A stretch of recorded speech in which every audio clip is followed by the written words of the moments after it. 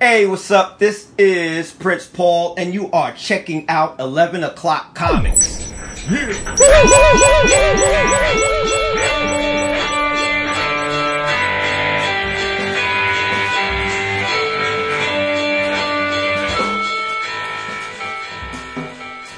I think that is good enough. Good yes, enough. It's good enough. That's my nickname. GE. That's it. Oh, yeah. Price. Got quiet and shit going in. We should be Yeah. throwing bottles at each Ricketts? other. Yeah. Who left this here? Fling it. Hey, watch, you're getting liquid on my comics. You asshole. Yes. Hey, everybody. 11 O'Clock Comics, episode 843. What? And I'm Vince B. Yeah, you is. I am David A. Price. Facts. And I, of course, am Danny Pooty. Wow. You're not Danny Pooty. You're Jason Booty. Yes, indeedy. Boy, never again. Yeah. And what is that? I hear the little ka-thump of a beating heart in the background. Who this be? Well, it's me, critically acclaimed comic book darling Tony Fleece. I like that title. Yeah, that's You are a darling at times. Thank you. Yes. But everybody, Tony's back. What? Get that flag up in the air. He's back from his hiatus, his walkabout. Self-inflicted hiatus. I can't believe I said no 2 times in a row. I feel awful. Seriously, yeah. big time in his day.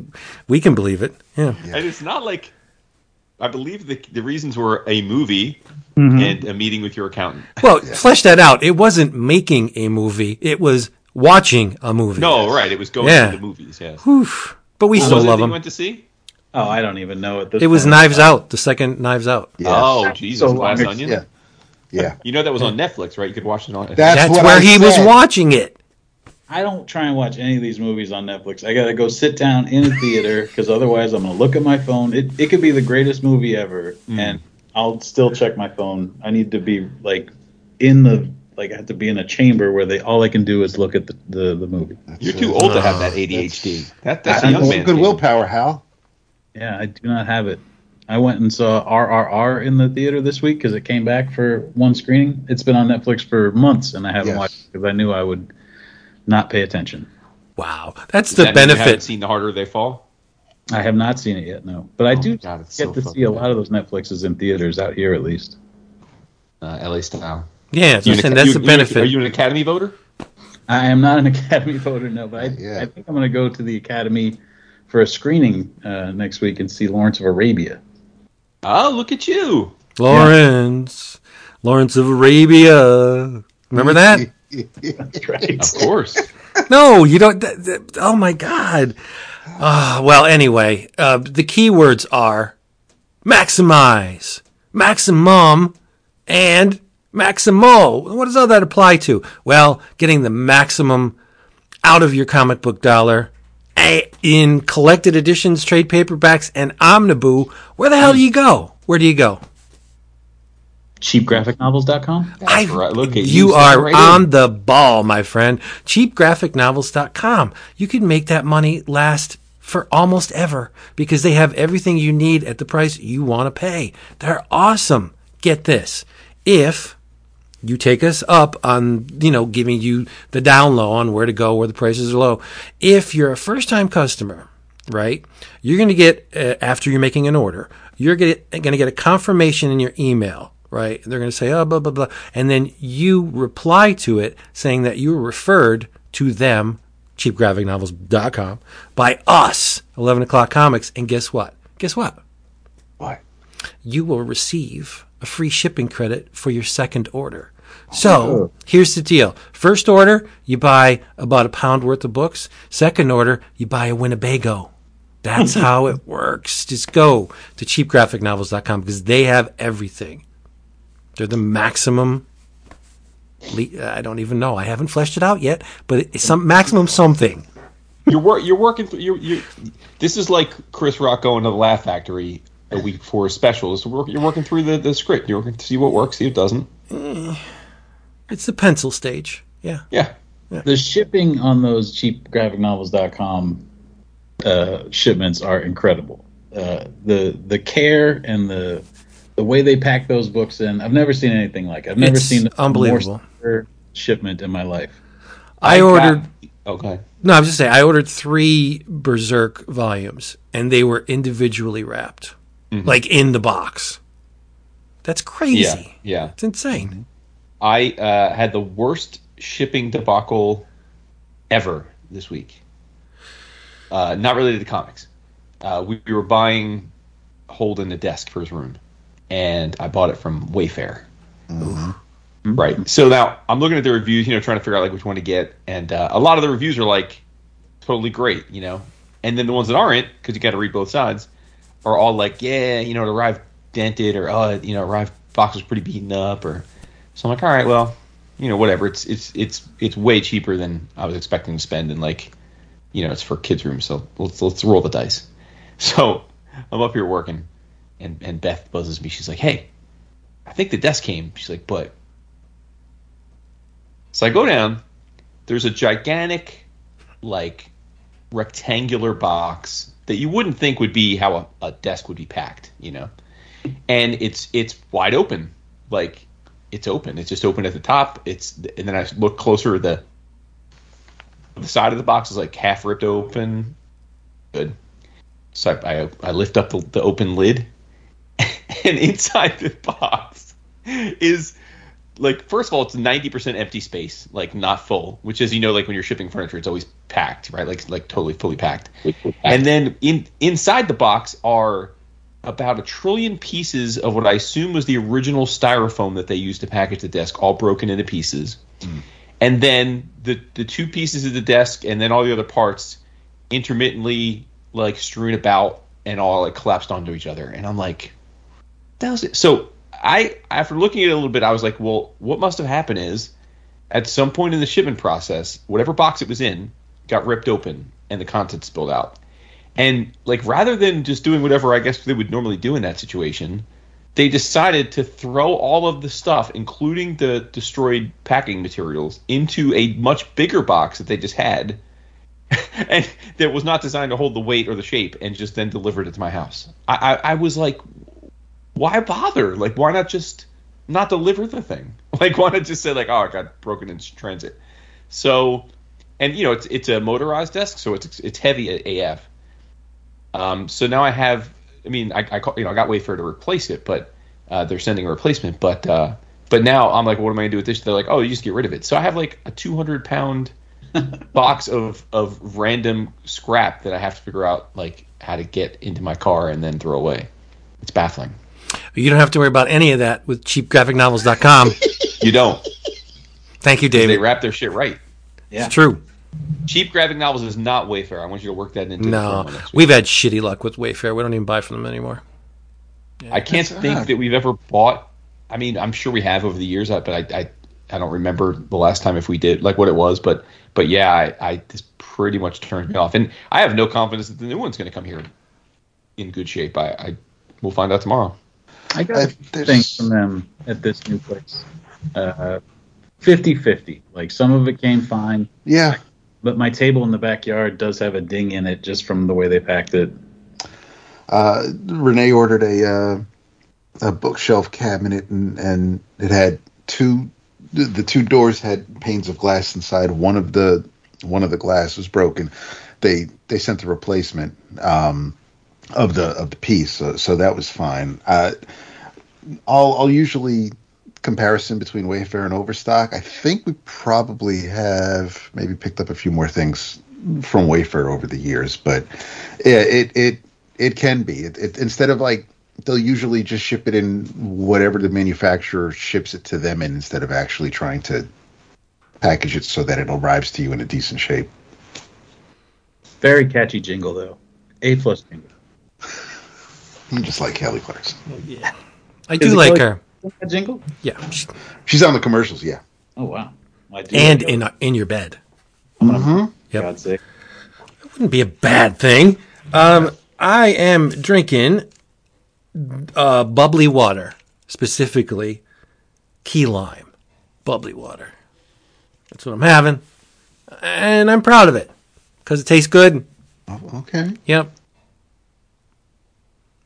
I am drinking grapefruit seltzer.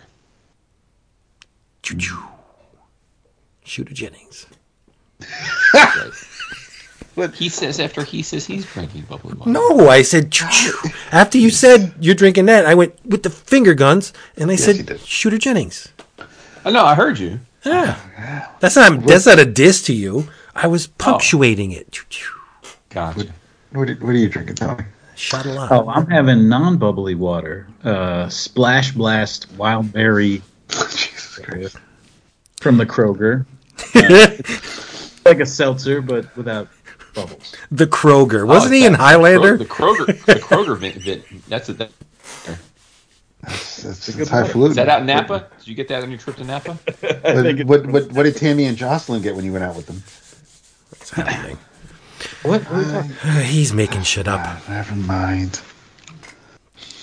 I do have a again, I forgot the damn limoncello downstairs, so I have a bottle of water to have after I finish this Brandon's gin and tonic.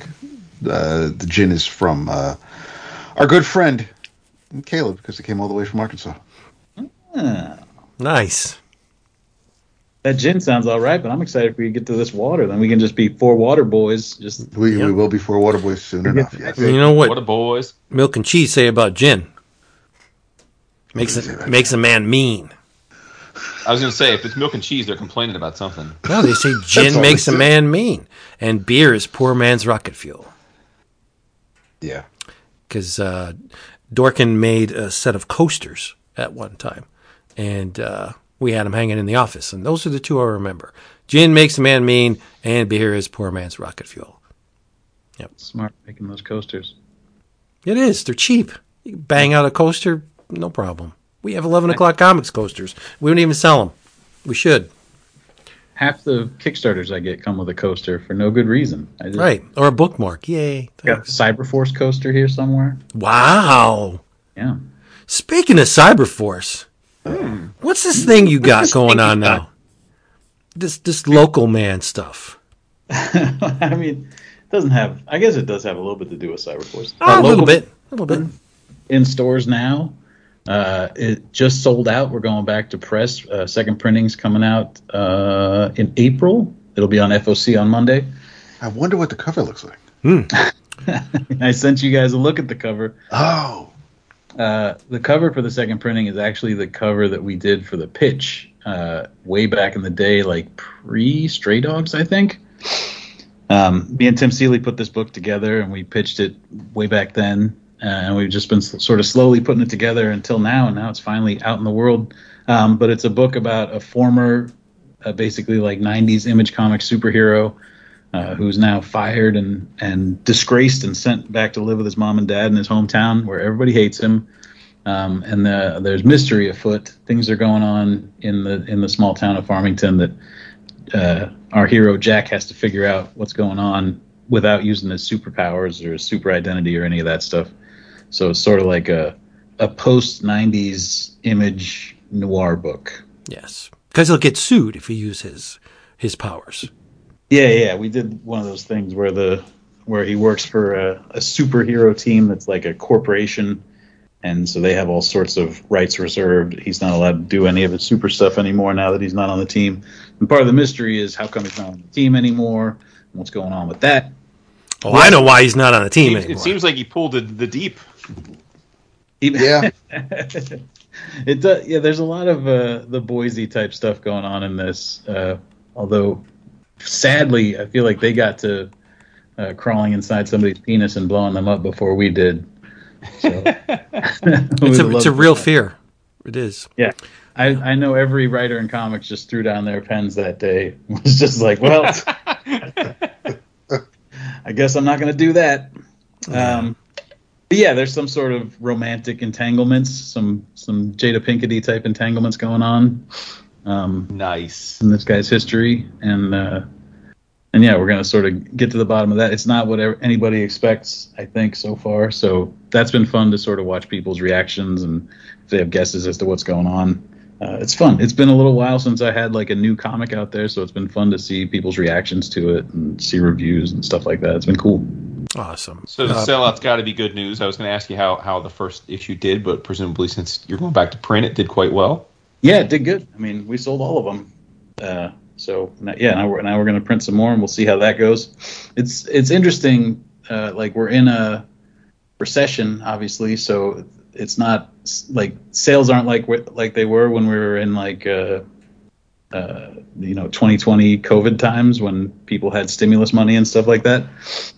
Shops are being more conservative with their orders, and I guess the model sort of is right now like order conservatively, sell what you got, and if you need more, order more. Image will print more. So, like for a while, they weren't doing second printings, but now they are again. So it's sort of like almost print on demand, you know.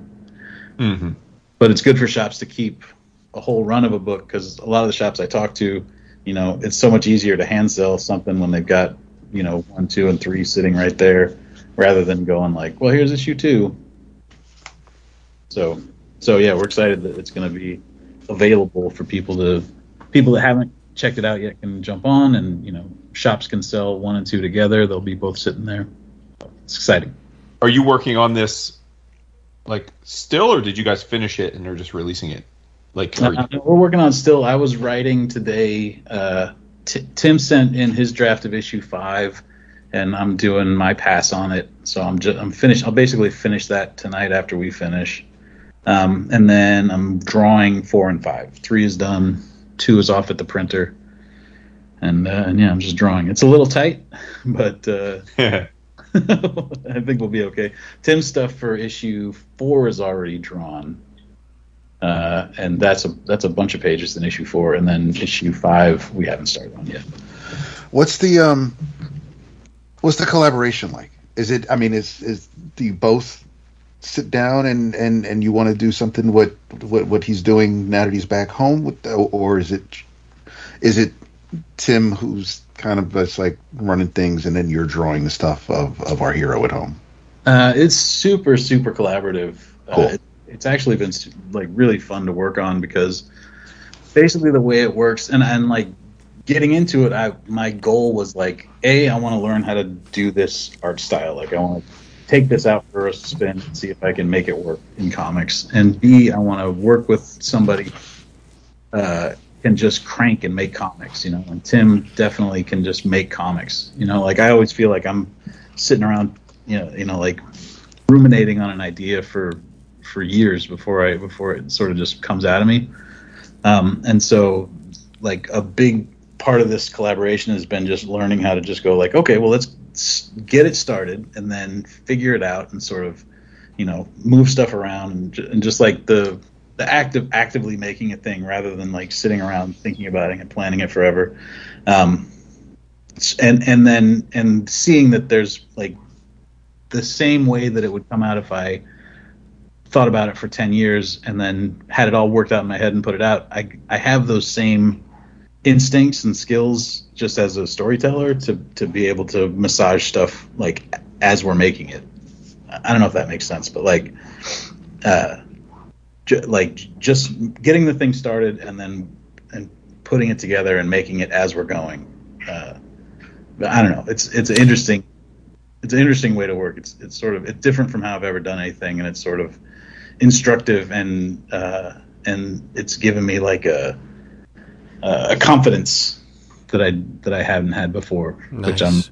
which I feel good about. But yeah, the collaboration, like we write this thing together. Like we'll get on the phone and we'll go through it. Sometimes one of us will type up like a rough outline, and then Tim usually will do the first draft, and then I'll take a quick pass on it, or sometimes a longer pass on it. But we sort of like talk through the whole thing a million times, and then it's just sort of like figuring out how we're putting the pieces together. And then art wise, I'll go and do my part, and Tim will go and do his part, and then we'll pass pages back and forth when it's like, well, I think it'd be cool if Tim drew this panel, or like what if we had something from the other side pop up on Tim's side.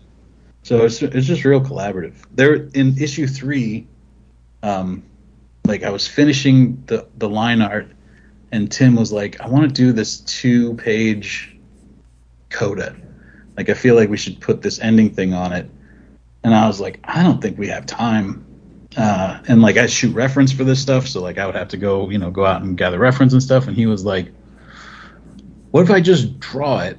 Like, what if I just pencil it rough, and then you can just ink it, and like I think it'll look just like it." And so we did that for this 2-page thing at the end of issue 3, and sure enough, like it looks like the rest of the book, but it's like like it's sort of like you don't know where one hand stops and the other one picks up. It's pretty fun.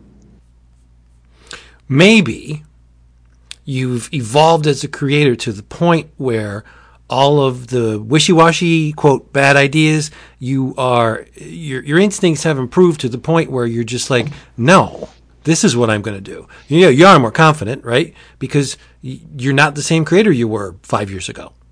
Oh, for sure. So that Dave Sims 2,000 bad pages, you've already burned through all those. No offense, but what I'm saying is that no, you're experienced. You're far more experienced than you were, and now it's all the good stuff that comes out of you.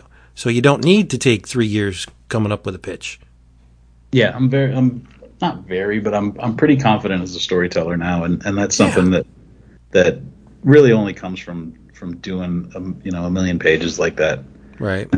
To the point where like I was reading stuff for the show this week, and I was just, you can look at it and you see like, even if this is a genius, if this is some of their early stuff, you sort of see like, well, I wonder why they chose to focus on that panel and not this other panel. Or like sometimes people, you can tell like they were just sort of like going panel to panel rather than like planning out a whole page.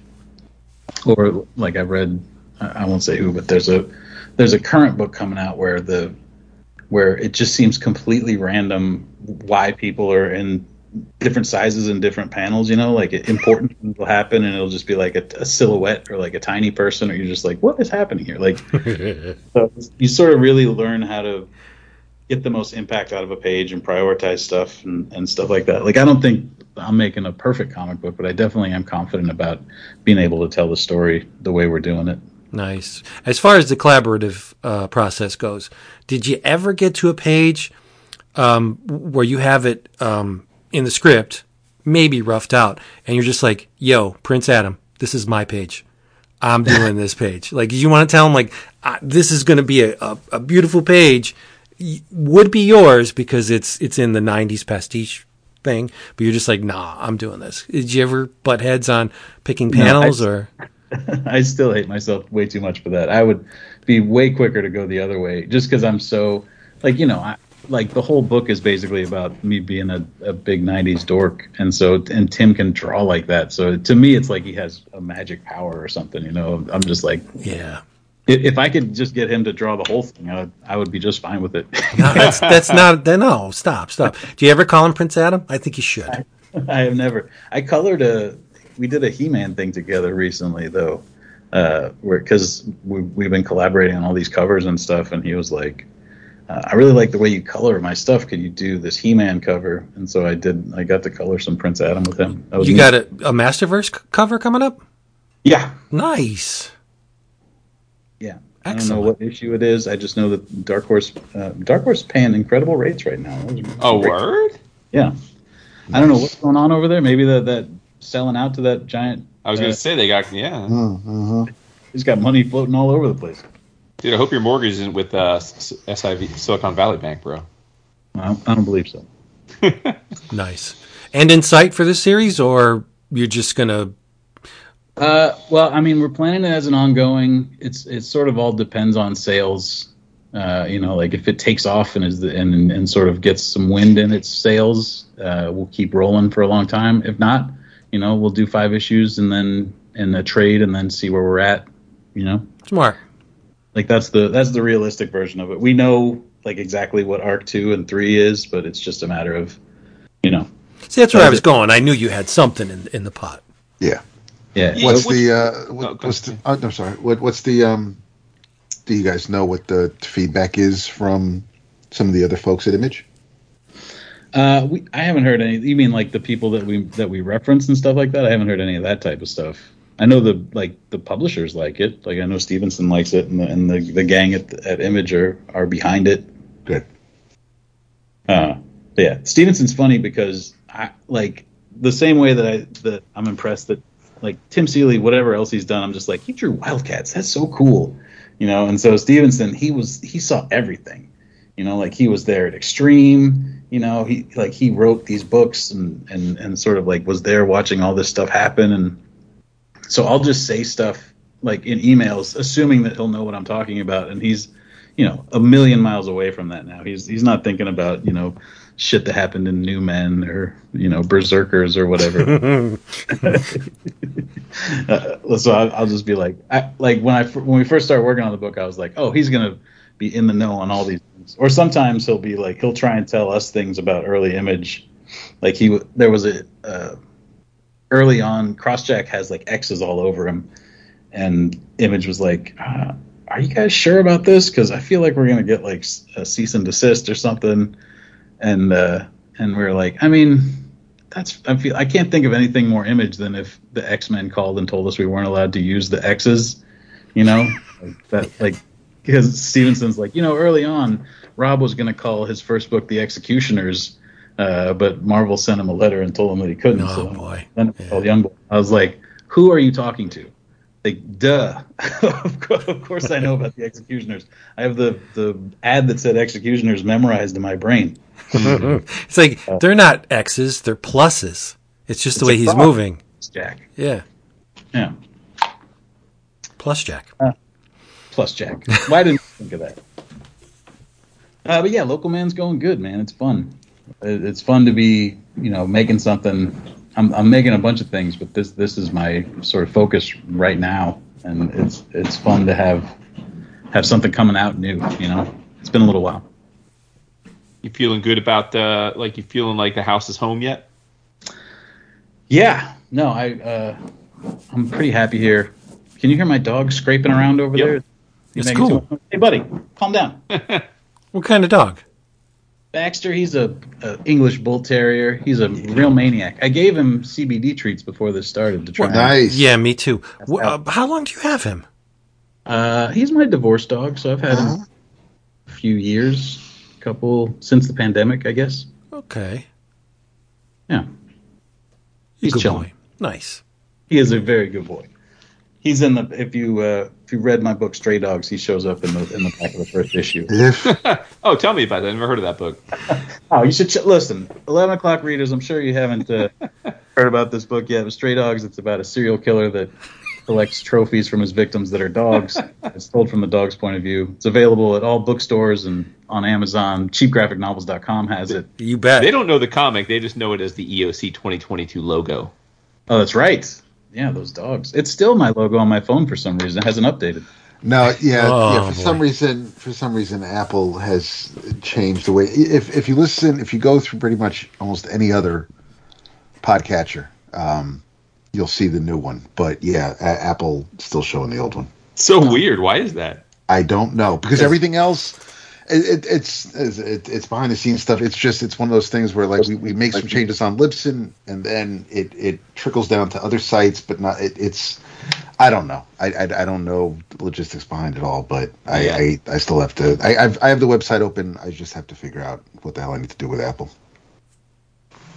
I think they need an enema. Yes, just like this town. That's right. Boom, boom. Eggs. That's why I said that. Yes. So I got to admit, Tony, it's breezy. It's a lot of fun. It's I love this reality you guys have created. Oh, thanks, man. I was thinking before the thing started. I wish I would have sent you guys the second issue before we got on. That would have been cool. Yeah. That would have been really nice. Yeah. I'll just have to come back. This guy. Yeah, okay. He said, assumingly. Because you're not used to doing press, but I feel like every other day you're doing some podcast or some con or some signing. I feel like you're out there, man. I was super out there when the book came out. I did, I think, like 5 signings that first week all over LA. And then, I was on wherever they would let me go talk about the book, I'd go on it. Did you see when I went on Comic Art Fans? Yeah. I mean, I saw that you did. I didn't Like I didn't participate. Check but it out. I'm showing off my collection. There's exciting original art stuff in there. So, you know how someone that does heroin, like it's once they stop doing heroin, they really shouldn't associate with other heroin users or be in vicinity. That's where I'm at with the original art right now. I haven't gone to CAF in like 2 months. Oh, are you on the wagon? Yeah. Oh, Yeah. College or something? What's happening? Yeah. Double college tuition this year. Are you on the wagon? You hear a bunch of artists weep. No, dude.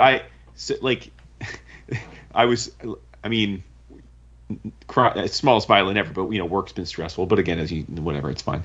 But so I've been like less jovial than usual, and and relax, and My dude.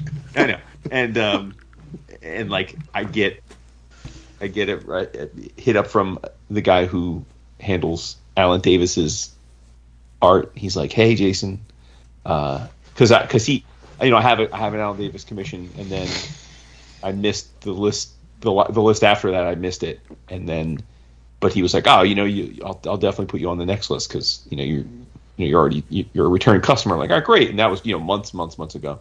So he hits me up 2 weeks ago. "Hey, the list is opening back up. You have dibs. What would you like?" And I'm like, "I'm out, bro." And he's like, "What?" I'm like, "Yeah, I'm out. I'm on hiatus this year." And he's like, "Okay." Like 2 days later, Caden sends me scans of the last few Robert Gill X-Force issues because they are resplendent with Domino, Beast, and Sage, art. 3 of my favorite characters, and I'm like, ugh. And they're like, "Just let us know which ones you want." And I'm like, "All right." And I'm like, I don't want any of them. And they're like, "What?" I'm like, "Yeah." And then I basically had to tell all the reps, like, "Hey, I'm not in this commission game," because they're all used to at this point of, basically giving me like the heads up, the dibs, like, "Hey, we do you want in, right?" And I'm like, 90% of the time, the last 5 years, I've said yes. So I'm like, "I'm out." I'm like, "Assume I'm out. Like, don't count on me." And they're like, "Oh. It's been rough, man." It's nowhere near as fun, I'll tell you that. Yeah, I'm going through the same thing with this house. I mean, when I bought this place, I was like, I can't make any sort of major art purchases anymore. Yeah. So I'm sort of, although 11 o'clock or Johnny McCloskey hit me up when the what's that auction that happens it's always going on Comic Connect. That's one of them, yeah. Yeah, he there was a bunch of extreme stuff in the last Comic Connect, and he hit me to it, and so I cheated a little bit. You had a cheat day? Yeah. Yeah, I had a cheat day. Well, that's like I'm like, wait a minute, it's Alan Davis, but then I'm like, well, wait a minute, no, this doesn't make sense. I'm like, it's February, like I want to take the whole year off. It's February. What the time it was February? I'm like, that is pretty much like saying you're going on a diet and then like eating like an entire pound cake like 8 days in. I'm like, I can't. And then like, and on top of it, I'm acting like, oh, it's just one thing. But like, and Alan Davis is equivalent of like 15 other things, like in terms of price. So it would have been, it's $2,000. So it's like, okay, well, no, if I do that, then I'm not actually taking the year off, right? Because then it's like the floodgates open. So I feel like if it happens in like October or something, then come on. Listen, we'll see. We'll see. Tony, I told him, I said it's going to be interesting to see who doesn't drop them like a hot potato. You know what I mean? Oh, I'm sure. Dude, it's already happening. Like it's because literally, and again, I'm not saying this like as a flex, but literally any rep that routinely does commission lists for their artists have for the last bunch of years proactively hit me up, and I'm not the only one. I mean, but hit me up before the list and said, "Hey, we're doing a list. Do you want in?" Right? Because they know I'm a yes, and it gives them cost certainty. I have told them all no, and I've seen a bunch of them in my emails or on online put up lists where I had no idea they were coming. Like I'm already like they've already written me off. They're already it's like when MC Hammer stopped handing out the candy, he lost the posse. Absolutely, no, for sure. I mean, it's we'll be there. And it's one of those things where like the second I'm back buying, I'll be back in. Like it's not like that I'm. But yeah, for now I'm persona. It's like professional athletes say that if you're hurt, you're not on the roster. Like in how it's next man up. It's how it is. They're like, all right, well, we'll see you when you're back to buying stuff. Yep. Well, how long until Holden goes to school? You got a little break in Dude, between. relax. You're gonna give me a heart attack. This year, Colin's a sophomore. So for the next 2 years, we'll have two kids in college at the same time. Then the 2 years after that, we'll have Jackson in college, just him. And then right after that, Holden will start his 4 years. So I'm 2 years into a decade of tuition payments, but these next 2 years are the double dip. Yeah. They're the $180,000 per year, 2 years. So Are you telling me your kid goes to regular, no tuition school? wait, what? Wait, say that again? You're saying Holden goes to a school that is like a public school? My kids, all my kids went to public school. Oh, all right. That's why I live where I live. Yeah. I pay substantive property taxes in no small part so that I could send them to public school. Yeah, very good. Nice. Well, good luck, buddy. Yeah, bro. That's right. You know what? I'm good. I have a Tony Fleece domino that he basically ended your commission career, with perfection. I have a Alan Davis beast. I'm good. What else do I don't need anything else. It's true. Exactly. We don't need anything else. And yet, we still want. Well, as you guys know, I as much as I'm really committed to sticking to this high artist, I failed at the toy artist, the toy already. So Yeah, but come on, be realistic. The price for all those toys was for less sure. than one commission. No, I know, but the difference is I look at my art like every day, lovingly. I mean, I have literally in my closet, in my bedroom, are 150 COVID-related toy purchases that are sitting mint in box unopened. Time to open them. Start playing. I don't have anywhere to put them. I don't have anywhere to display them. I'm just building. My house is small. It's fine. I don't have My God. Moving this last time really broke me of the toy thing. I was real. I had an itchy trigger finger when it came to Star Wars figures. Like I bought Star Wars figures of shit that I didn't even care about. Like I bought what was that cartoon that came out after Rebels? I bought all those things. Oh, Bad Batch? No. Resistance, the one that was about like racing. It had that weird. Oh, I didn't watch it. Yeah. What are you looking for, Tony? Like Nothing. vintage. I got all those. When I moved though, I put all the Star Wars toys in like big tubs to move them, and they're just still in the tubs. And so then a buddy will be like, "Hey, I'm getting this. You want in?" And I'll just be like, "I'm all right." Wubba lubba dub dub dub. Oh, no, he didn't. Oh, Yes, my I did. God. Yes, I did. Oh. Segue? No. Later. We don't want to Okay. get. All right. We don't want to lose Jason. But That's true. Oh, God. I told. Well, listen, if there's ever a week to talk about Rick and Morty, it's the week that Tony's on. Right, Tony. Did you listen to last episode? Artist on the show with you. What happened? Did you Did you say listen? Well, I didn't hear him. I said, "Yeah, you got two Rick and Morty artists here on the show with That's you." right. Yeah. But did you listen to last episode? No. I said, and David agreed with me that's a little bit, that when you're excited, you sound a lot like Rick. Really? Yes, you do. Nice. So this episode, I didn't know you were talking about me like this. Well, we always talk about you. And now, when I'm watching the actual show, I hear you coming out of Rick's mouth instead of Rick. Well, I mean, So I guess that's good. I'm not nearly as problematic as that guy. No, but the cadence of your voice and the you're in the same acoustic range as Rick is what I'm saying. And you got the little thing at the end of your voice sometimes. We'll talk about it. I got a little drool coming off Why my don't you guys just jump right into that? Yeah, you're drinking. It's weird to segue and then segue out so that you segue back in later. Like, No, I read. Morty, let's go. Yeah. Did you read the Rick and Morty versus Cthulhu? No. Oh, Tony. Did David? Probably not. No, I didn't yet. No. I talked about it before. It's Yes. it's just a wonderful celebration of the shitheel that was Lovecraft, and they don't make any bones about it. Like Rick will say multiple times an issue, Lovecraft was an asshole and a racist and a fuck. But man, could he write? And it's true. It's really true. It's written by Jim Zub, illustrated by Troy Little. And yeah, me too. Color art by Leonardo Ito. Crank does the letters. Of course, it's published by Oni. Rick and Morty versus Cthulhu #3 is a Rick-centric issue. Morty's not even in the thing at all. Until maybe the end. No, it's not Morty at the end. It's someone else. But it's just Rick. And in the first page, he's commanded to blow his own brains out.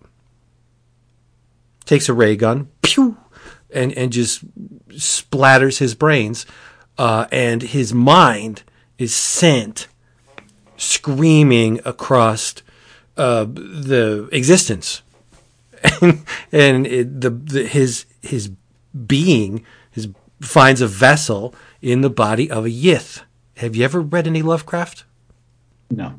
Well, the Yith, the great race of Yith, are these creatures that are in the Shadow Out of Time story. In the original story, the great race of Yith escape the destruction of their home world. They can project their consciousnesses across time and space, right?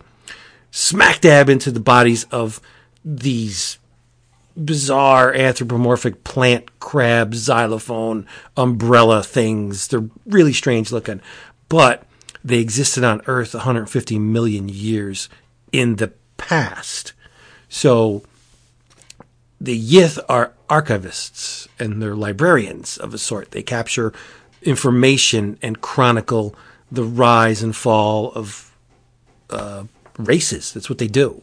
They don't speak. They have one claw where they click it, and that's how they speak. So Rick is Yith Rick is in the body of this Yith, and he's got to learn how to talk by clicking his crab-like appendage, and he falls in lust with another Yith named Huey, and they have much Yith sex.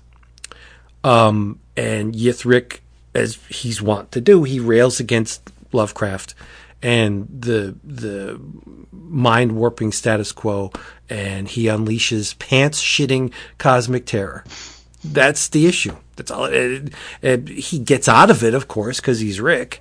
But then it leads into something else for the fourth issue. But I'm just having a ball with this. It doesn't make.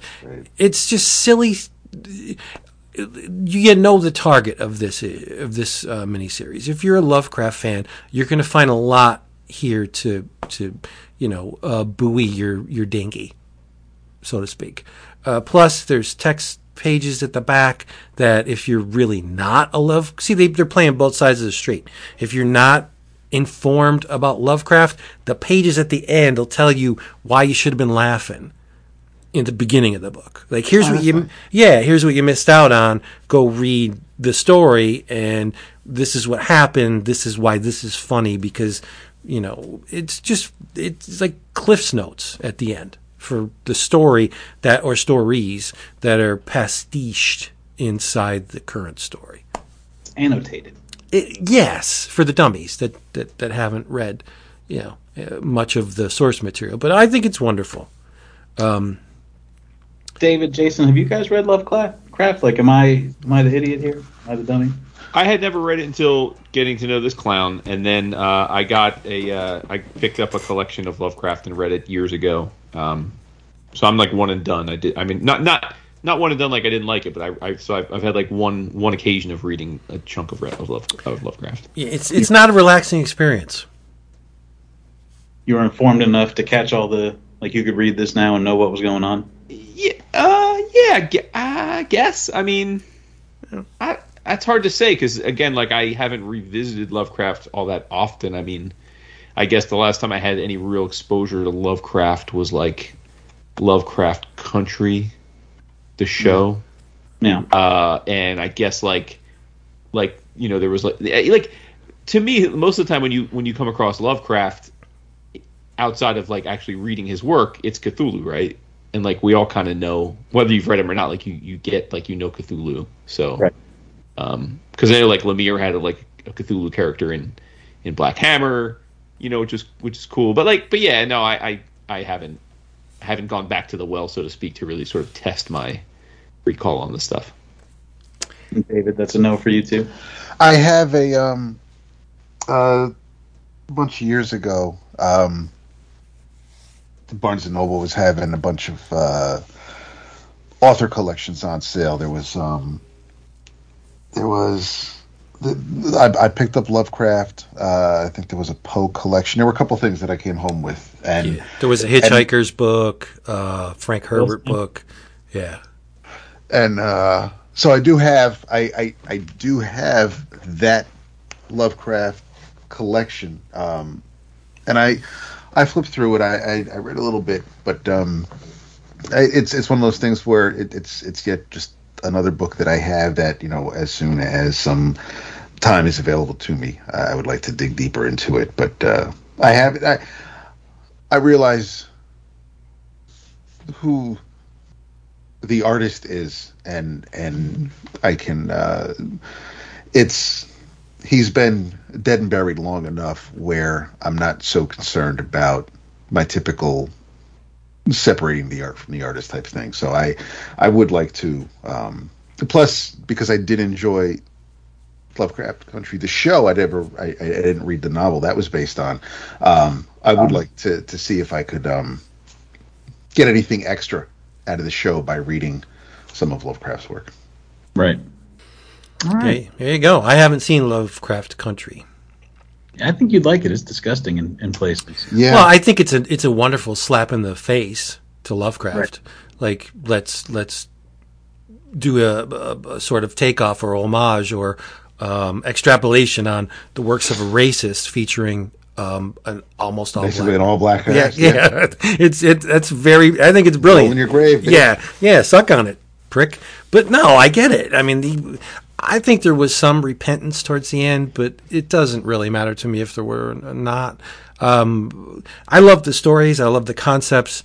The writing it's kind of ponderous. He was not a man of brevity. He would go on and on and on and on about, just describing something. And it's like, yeah, okay, we get it. Yep. Oh, here's another page. That's good. It's like Tolkien discussing some of the characters' lineage. Like, we don't care who his 15th grandfather removed. Like, it doesn't matter. But yeah, he's my dude. It's just that he was a little bit fucked up in regards to other human organisms. I don't want to equivocate, but it seems like if you go back far enough, like anybody who made anything had something that would not that was shitty. Sure, yeah. Yeah, I mean, but there's a difference between that was the era. So my grandparents referred to people as colored. That's different than someone just being an evil individual and a hate-filled person. It's not. But I definitely get what you're saying, Donnie. Yeah, it's not so much in the work. The stuff that's in the work is buried, or maybe there metaphorically, right? I think the real racism came out in his many letters that he wrote. So you have to make an effort to read those. It's not, and that's not fun, So yeah, that's not even scary. I think he was just naturally scary. Yeah, depends on who you are. Yeah, he was a friend with Robert E. Howard. So there's a lot of correspondence. Troy Little, who you said drew that issue, a buddy of mine, his wife Brenda is also an artist. She's a My Little Pony artist with me, and was one of my favorite My Little Pony artists. They're a real power couple as far as cartoonists. They just sit there and they kickstart their own books together. He does a lot of these Rick and Mortys. He was doing a thing with Kevin Eastman for a little bit too. What? And he did that. He did that Fear and Loathing adaptation that came out a couple years ago too. That he got nominated for a Best Lettering Eisner on that, I think, because he hand lettered the whole thing. But he's great at drawing those Rick and Mortys. When I was drawing Rick and Morty, I was just looking at Troy Little issues and trying to aspire to that type of thing, but not getting anywhere close. He's super fucking good at it. Right. And the thing about his interpretation of Rick and Morty is a lot of the illustrators stay close to the model. Mm-hmm. He goes way off. Like, he's just so expressive and exaggerated that you need to see this Cthulhu miniseries, because some of the panels are just phenomenal, and he's not like referring to anything other than the vision of Rick and Morty in his head. Like, he's not looking at, how did they do this? You know, if Rick was in this position, how did previous artists do it? No, I'm getting the impression he does not care. He just is like freaking riffing on it, and it looks great. Very confident. Yeah. Very confident on it. He also did the Dungeons and Dragons miniseries. Right. Yeah, our friend Tana said to pick that up. She said it was wonderful. You know, Tana. Yeah. Listen, I love that Tana Ford episode of the show. It was great. It was, you know what it sounded like to me? It was like listening to, like, if you had your daughter on. Like, the way when you talk about your kid, the way that you're just so happy whenever, like, when she makes art and stuff like that. It was a very paternal kind of love you had in that episode. It was a thing to hear. Okay, I guess paternal. I didn't think of it that way, but okay. That's how it sounded to me. Don't make it creepy. I'm not making it creepy. Yes, it's very gratifying to see her grow into a wonderful creative person. Yeah. She kicked ass too. Like, she really came and she brought it. Yeah. Not like this episode. A lot of dead air. The people are going to be screaming for Tana to come back. I'm just like relaxing, having spent the whole day with my head in these books. I'm just like, just let the guys talk. I'll listen. No, see, you had a head in the books. Tell us what you read. Oh, all right. So listen, one of my favorite segments in 11 O'Clock Comics history is long box roulette. Is that what we call it? Let's see what the process was. You just pulled out a random issue. I reached into a long box. I talked to David. He said, "What do you want to talk about?" And I said, "Let's do long box roulette." Yeah. And he was like, "All right." And then I texted him. I failed to bring it to the table. It's on me. Foolishly, we didn't do it on the group chat. I was just a little sidebar. Oh, I definitely would have done a long box roulette. Yeah. We don't even have a category for that on the website. We do now. Yeah, we should, because I love it. So I just reached into a box. Now that I for months I had this project of getting my garage put together so that I could put my comics in there, my books and stuff like that. So now my long boxes are accessible. And I reached in and I pulled out 3 books, and I'm going to talk about them at different, varying stages of in-depthness. That's not a word. That's a good enough. Yeah, that's good. Yeah, in-depthitude. The first one, though, I'm going to do the best one first. I would have, at times, if you'd asked me, like, what are my top, 5 favorite single issues of a comic, I would have said this one, and I just, by chance, grabbed it. Action Comics, I think I probably have talked about it on here before, or you guys have. Action Comics Annual #1, 1987, John Byrne, Arthur Adams, Dick Giordano. Have we talked about this before? We must have. Yeah, many times. I mean, that's not really playing fair. You picked a freaking milestone issue out of the long box. It was great. When it came out of the box, I swear to God, I did not look, and it came in my hand, no bag, just a loose comic book. See, bag. It happens. Yeah, it does. I was so happy because I was like, well, let me revisit this thing. Everyone listening must already know about this book, but if you don't, it's early Arthur Adams. It's around Long Shot times, probably when he was doing those X-Men annuals, I would guess, somewhere in there. But it's him. It's John Byrne, inks by Dick Giordano, and it's a Action Comics annual, but it's a story about Batman and Superman down in the bayou investigating some sort of vampire shenanigans. So the star of the issue is, of course, you guys know her name without looking. Name is Skeeter. She's a blonde-haired, sexy vampire girl that wears a Mr. Peanut shirt. And she just runs around this whole issue looking. First of all, we think she's a damsel in distress. I don't want to spoil it for you, but she is, in fact, a centuries-old vampire. And she almost turns Superman into a vampire. The story is, I think it's okay to call it slight, but all you're really here for is this incredible, like, prime of his life Arthur Adams artwork. It's sort of like any kinks that he had when he was figuring out his shit in Longshot. He's like firing at full power here, just drawing Batmans and Supermans. Like, probably my favorite Batman. Like, I guess that's probably saying a lot, and maybe it's just because I just read it today. But I'm looking at it and I'm just like, I don't know who draws a cooler looking Batman than that. Just like it's the features in his face, the mask is so cool, and it's just like blue and gray Batman, no frills, but he just looks so neat. And Superman the same. Superman, we catch up with him. He's in Metropolis, and Batman calls him on the phone because he's having he's having some issues in this bayou where he's running into all these vampires.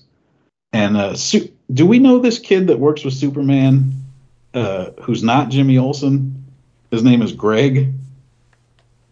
Yeah, I think he's popped up a bunch of times, right, Dap? Greg. It's not Cat's. How old is this kid? He's basically Jimmy. I don't All understand. right, Dan. So it's not Cat's son. It's not Cat's son. No, he's way too young. He got killed by the friggin' Toy Man, right?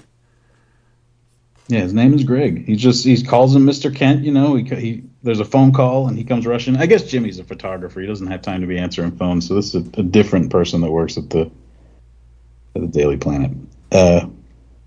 Anyway, it's a beautiful issue. It's an annual, so it's more pages than normal. It's post Dark Knight, right? So he's doing some stuff in here, like Superman has a clunkiness, and there's a couple like silhouette panels that look like he was super influenced by Dark Knight, but I could be, like, my dates could be wrong on that. I don't think they are, because Dark Knight was 86, right? Yeah. Yeah. It's just one of the best looking comics in my collection. If you are diving in bins, I'm sure I got this out of like a quarter pile or a dollar pile when I was a kid. I would imagine it probably costs a little bit more nowadays, but if you see it in a back issue bin, Action Comics Annual #1, one of the prettiest comics ever. It's great. Where has that been reprinted? Because I'm remembering that the paper they used on that issue is not the greatest. Like, it's like a newsprinty type paper. Yeah, it's newsprint, all right. Yeah, so I'm guessing the passage of time hasn't been too kind to that book, in relation to other books that came around that time or later, where you had the Baxter paper and Mando and all that shit. But I remember the color being a little wishy-washy on this because of the paper. Am I wrong? Yeah, the colors are a little faded, but the lines are still there. Yeah, well, that's what when you got Art Adams doing it. Okay, that's what I'm here for. I don't think I Dick Giordano. He's not my favorite Arthur Adams inker from this era. Yeah. I don't dislike him. I'm just saying, like, there are times where I go like, I would have liked to see him, like, what a Terry Austin would have done there, or some, right. This other guy. But Giordano was kind of inking Byrne on Action at this time, because this was 87, so it was after Byrne. Obviously, it was after Byrne came on to relaunch the character. So I think aside from probably Giordano wanting to ink Adams, who wouldn't, it was probably just more the same, because, like I said, he was already doing the ongoing. And apparently this Greg character, this is his single appearance as a Daily Planet employee in a Superman comic. So, okay, yeah. So not dead. Yeah. Yeah, there's a few places in here, Superman faces in particular, where Superman looks way Bernie. And so then I wonder if John Byrne, if it's Giordano just like sort of doing his shorthand. Did the old Murphy Anderson over in place of Kirby Superman heads. Right. Yeah. Crime of the century, that was. That looks so weird in those reprints. So It stupid. really does. Yeah, Yeah. it's so Open stupid. pages, and then a bizarre, different kind of looking head shows up on one of those characters. I mean, the lines don't even like it. It's like it's because you know how Kirby draws a character, and then you just have like some soft drawn face on Yeah. top. It's like Yeah. that's so weird. What are you, Vince Coletta? Oh Right? no, because you can see all the lines. It's not Vince. By the way, the cover on this thing, one of the great comic book covers, it's just got like Batman in a super cool pose and Superman's in a super cool pose, and then it Yep. just has these bats in the background. It says Cry Vampire and like a sort of eye vampire looking font. But the bats are not colored, they just have a color hold on them and they're purple, and it just super crackles, like the whole thing. You see it and you're just like, I gotta read that. That looks great. They didn't reprint the annuals in the Byrne hardcovers, did they, Vince? I mean, mine are behind me. I can turn around and look. Yeah, but I that's a don't think really they did. good question. I have no idea. Well, next time someone talks, I'll mute and check. Yes. So what else? That's my long box roulette. Do you want me to do all three of them? Or No, we can mix them up. Yeah, 'Cause, let's do it. yeah, we haven't heard from what's his name, Jason. The boy. Yeah, We haven't. He's mute. Well, no, I mean, you're batting 1,000 so far, talking Rick and Morty and old school Superman comics. I mean, Old school. Okay. It's not a Superman comic. It's an Arthur Adams comic. Yeah. No, I know, but I haven't read it. It's Arthur Adams Really? DC Oh, comic, bro. so I haven't. Yeah. Dap, So, I have tell me. an answer to your query. Yes. The issue was reprinted not once, many times. It was Oh. reprinted in Superman, The Man of Steel, Volume 6, Superman, Dark Knight over Metropolis, and Superman, The Man of Steel, Volume 3, 2021 edition. That's ours. Okay. That's ours. So there we go. Yeah, the volume 6 are the trades Yes. that they've been doing for a few years, and then before they did these. Yeah, okay. So we got it. We got it in, Yes. hopefully on nice, well, it is on nice paper, but nicer paper anyway. So there we go. Excellent. Thank you. Sorry about that. When you do what we do, as long as we've done it, I sometimes, I'm sure this happened to all of you, like you get into these modes where it's like you're seeing the Matrix and it's like problematic. Where like, at least maybe it doesn't happen to you guys, but like where I'm reading stuff or watching whatever, it could be TV, it could be movies, but like because we've gotten older and we've consumed a lot of this stuff, like so often I find myself recognizing the mechanisms in the process, to the point where it's like, oh man, I've like, regardless of whether it's even well done, it's like, oh, I've seen this before and I've seen better of it. And that makes it like just not as enjoyable for me. Mm-hmm. Again, maybe it's just a me thing. I don't know. Does that happen to you guys ever? That's why I don't read Big Two. Okay. Yeah. So, and I also find that it goes in and out, but what's weird to me, and I really do think about it a lot, is I cannot figure out why sometimes seeing The Matrix completely turns me off to stuff, and other times I'm just like, nah, this is still badass. You know what I mean? Mm-hmm. And I have no explanation. Like, I cannot discern.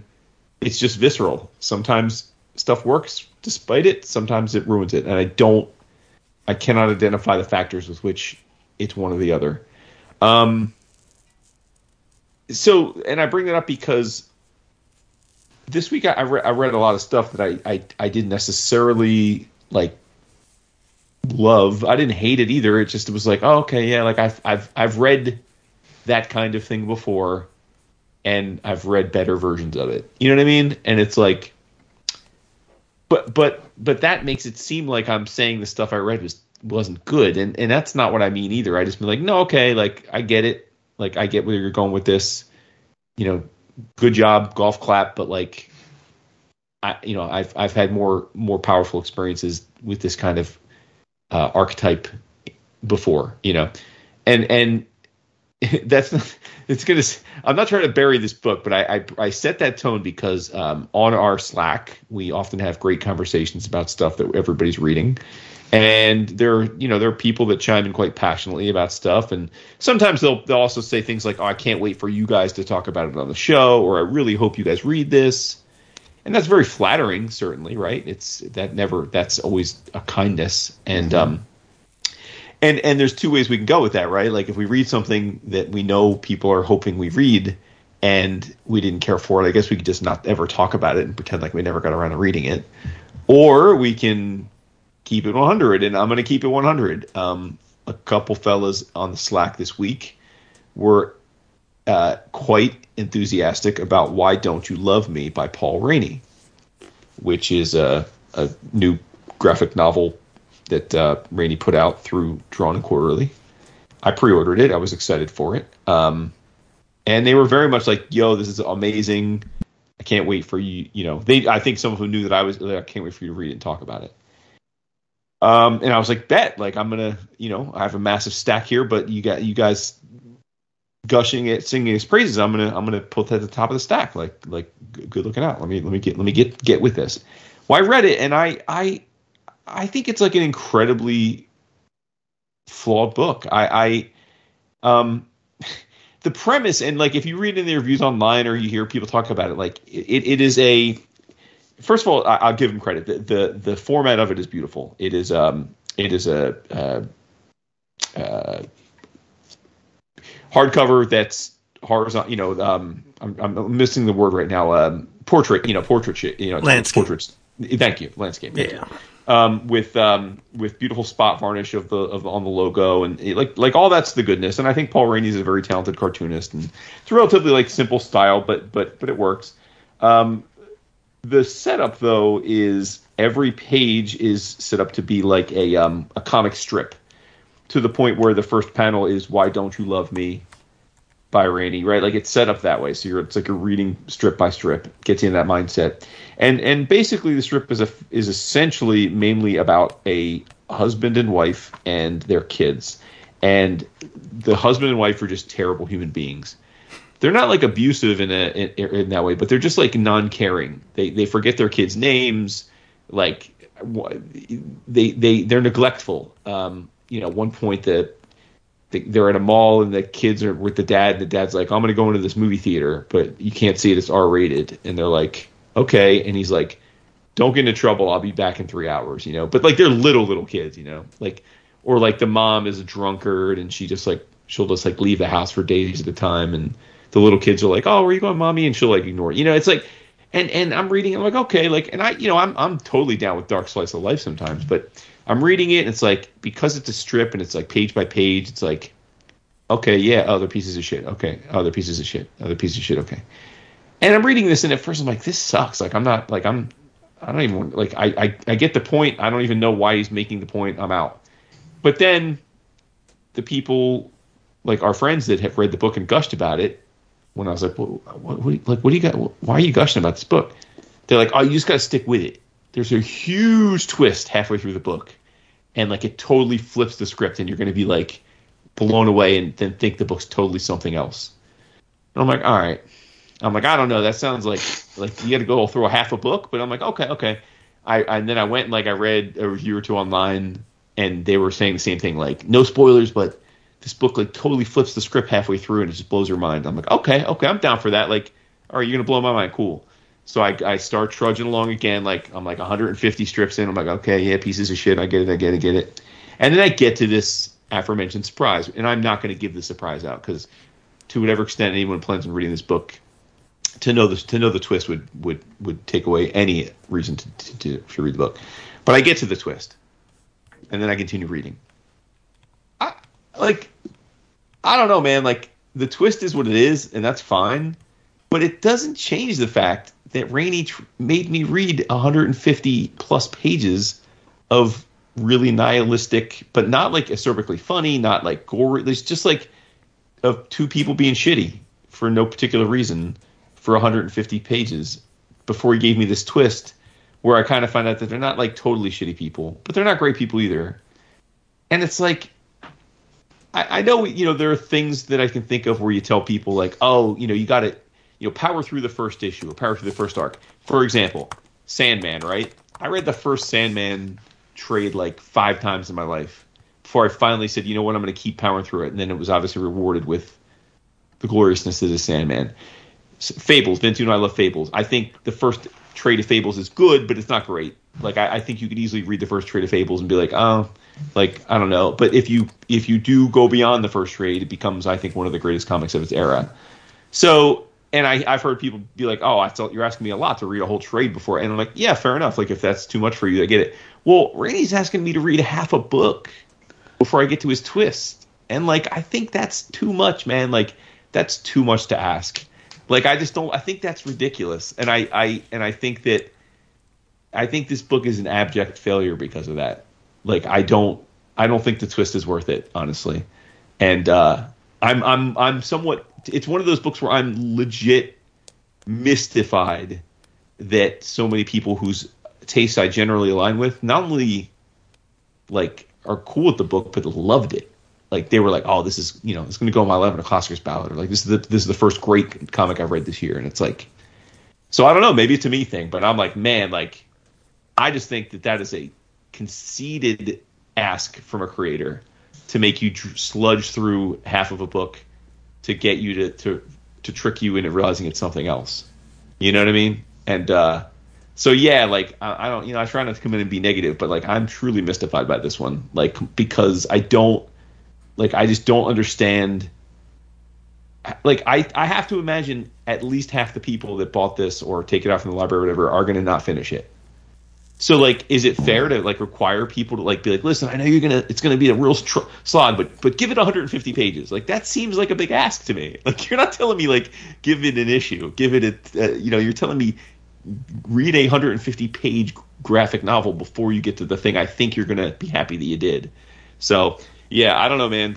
It's a struggle. I can't wait to go on the Slacks and talk about this with the people who did read it and talk about and actually be able to talk about the twist and stuff to those without spoiling it for others. But, like, I just, but the point is that, like, when I was going to originally come on and describe the book, I could picture one of you saying, like, but that sounds like the kind of book you would love. Because, like, at the end of the day, this is the kind of world where, like, say, like, the Stray, like Stray Bullets, right? Like, it's that kind of world. Or, like, I have read plenty of things about nihilistic, shitty people acting shitty that I've absolutely, like, adored. You know what I mean?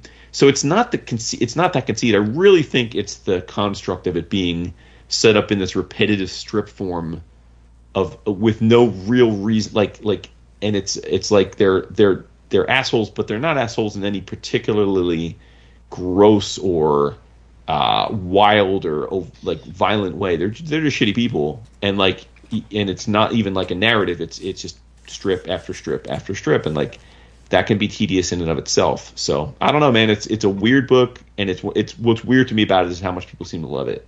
I just don't get it. I think you said something. I mean, basically, all of that sort of boils down to, is the twist worth it, right? Like, if they had gotten you, like, if the twist was something where you're just like, God damn, that was shocking. Like, I can't believe that, or like, it makes you recontextualize the whole thing or whatever. Like, it sounds like this artist was really taking a shot with something, and they just sort of like didn't. Well, for me, it did. To your point, like, if you were to, like, all the positive feedback from it has been exactly what you just said. Like, the twist recontextualizes everything you read before it in a way that makes you sympathetic to the characters. Right. And I'm like, but it's still ink on paper. Like, I still have to read 150 pages of these characters being douchebags. Like, so was the twist like on the magnitude of, Bruce Willis was a dead person? Like, is it a big, big, big deal? Yeah. Like, well, I mean, I guess that, yes. I mean, it is a there. Again, I really don't want to spoil it, but there's a sci-fi element to it. Right, gotcha. Because, like, if you told somebody going in to The Sixth Sense that, it's the one where Bruce Willis is dead, like, you'd fuck the entire movie up for them. Yeah. Mm-hmm. And there's no redeeming. You cannot be redeemed by anything. So I applaud your decision not to tell anybody what a Baloo is. Yeah. Let them decide for themselves. But I would not mind. See, I come from the Frank Miller school of comic book making. If you have an opportunity to flip the bird to your audience, take it. Do it, right? That's crazy. Always comes back to Dark Knight Strikes. No, I'm just saying, Dark Knight Strikes Again. Fuck you. You want that other thing. This ain't it. But I love 150 pages where they're just like, you're like, God damn, what is this? And then he's like, oh, see the rabbit? Comes out of the hat. Like, that's fun. But here's the thing. Like, Frank Miller has a voice that you like to read anyway. Like the way that he writes, the way he put words together. Yes. If like the plot is ridiculous or the art crazy. Well, okay. So thank you for. So you guys are making that was the. And I'm sorry I neglected to make this point. This is the other, and you just sparked it. The reason I set it up the way I did, and I'm talking about like, have you had this case where you kind of see this matrix and sometimes you love it, sometimes you don't like this. I was thinking to myself like, well, if Adrian Tomine wrote this, like this exact book, meaning like it is exactly as it is, only drawn by Adrian Tomine and his name's on it, would I have come in and be like, yo, this is fucking brilliant. It's Adrian Tomine like at his best, like, because I love Tomine and this is his kind of world, these like relatively normal people acting shitty or having shitty things happen to them, right? Like that is essentially Tomine's ilk. And I was like, well, and like at first I thought, well, if Tomine did it, he'd do it better, and I'd love it, right? But then I'm like, but what if Tomine just did this exact book, but because I have such respect and he has such goodwill with me, that the journey of the first 150 pages, I wouldn't even hesitate. Because I innately believe that when the dust settles in the book and I close the final page of the book, it's Tomine and he'll deliver. And I think the answer is probably, like, I think if this was framed by a creator that I had immense belief in, I'd be like, oh, no, okay, it was worth the effort. So I don't know. Maybe that's part of it. And I don't know that that's fair to the creator. Like, that shouldn't be part of it.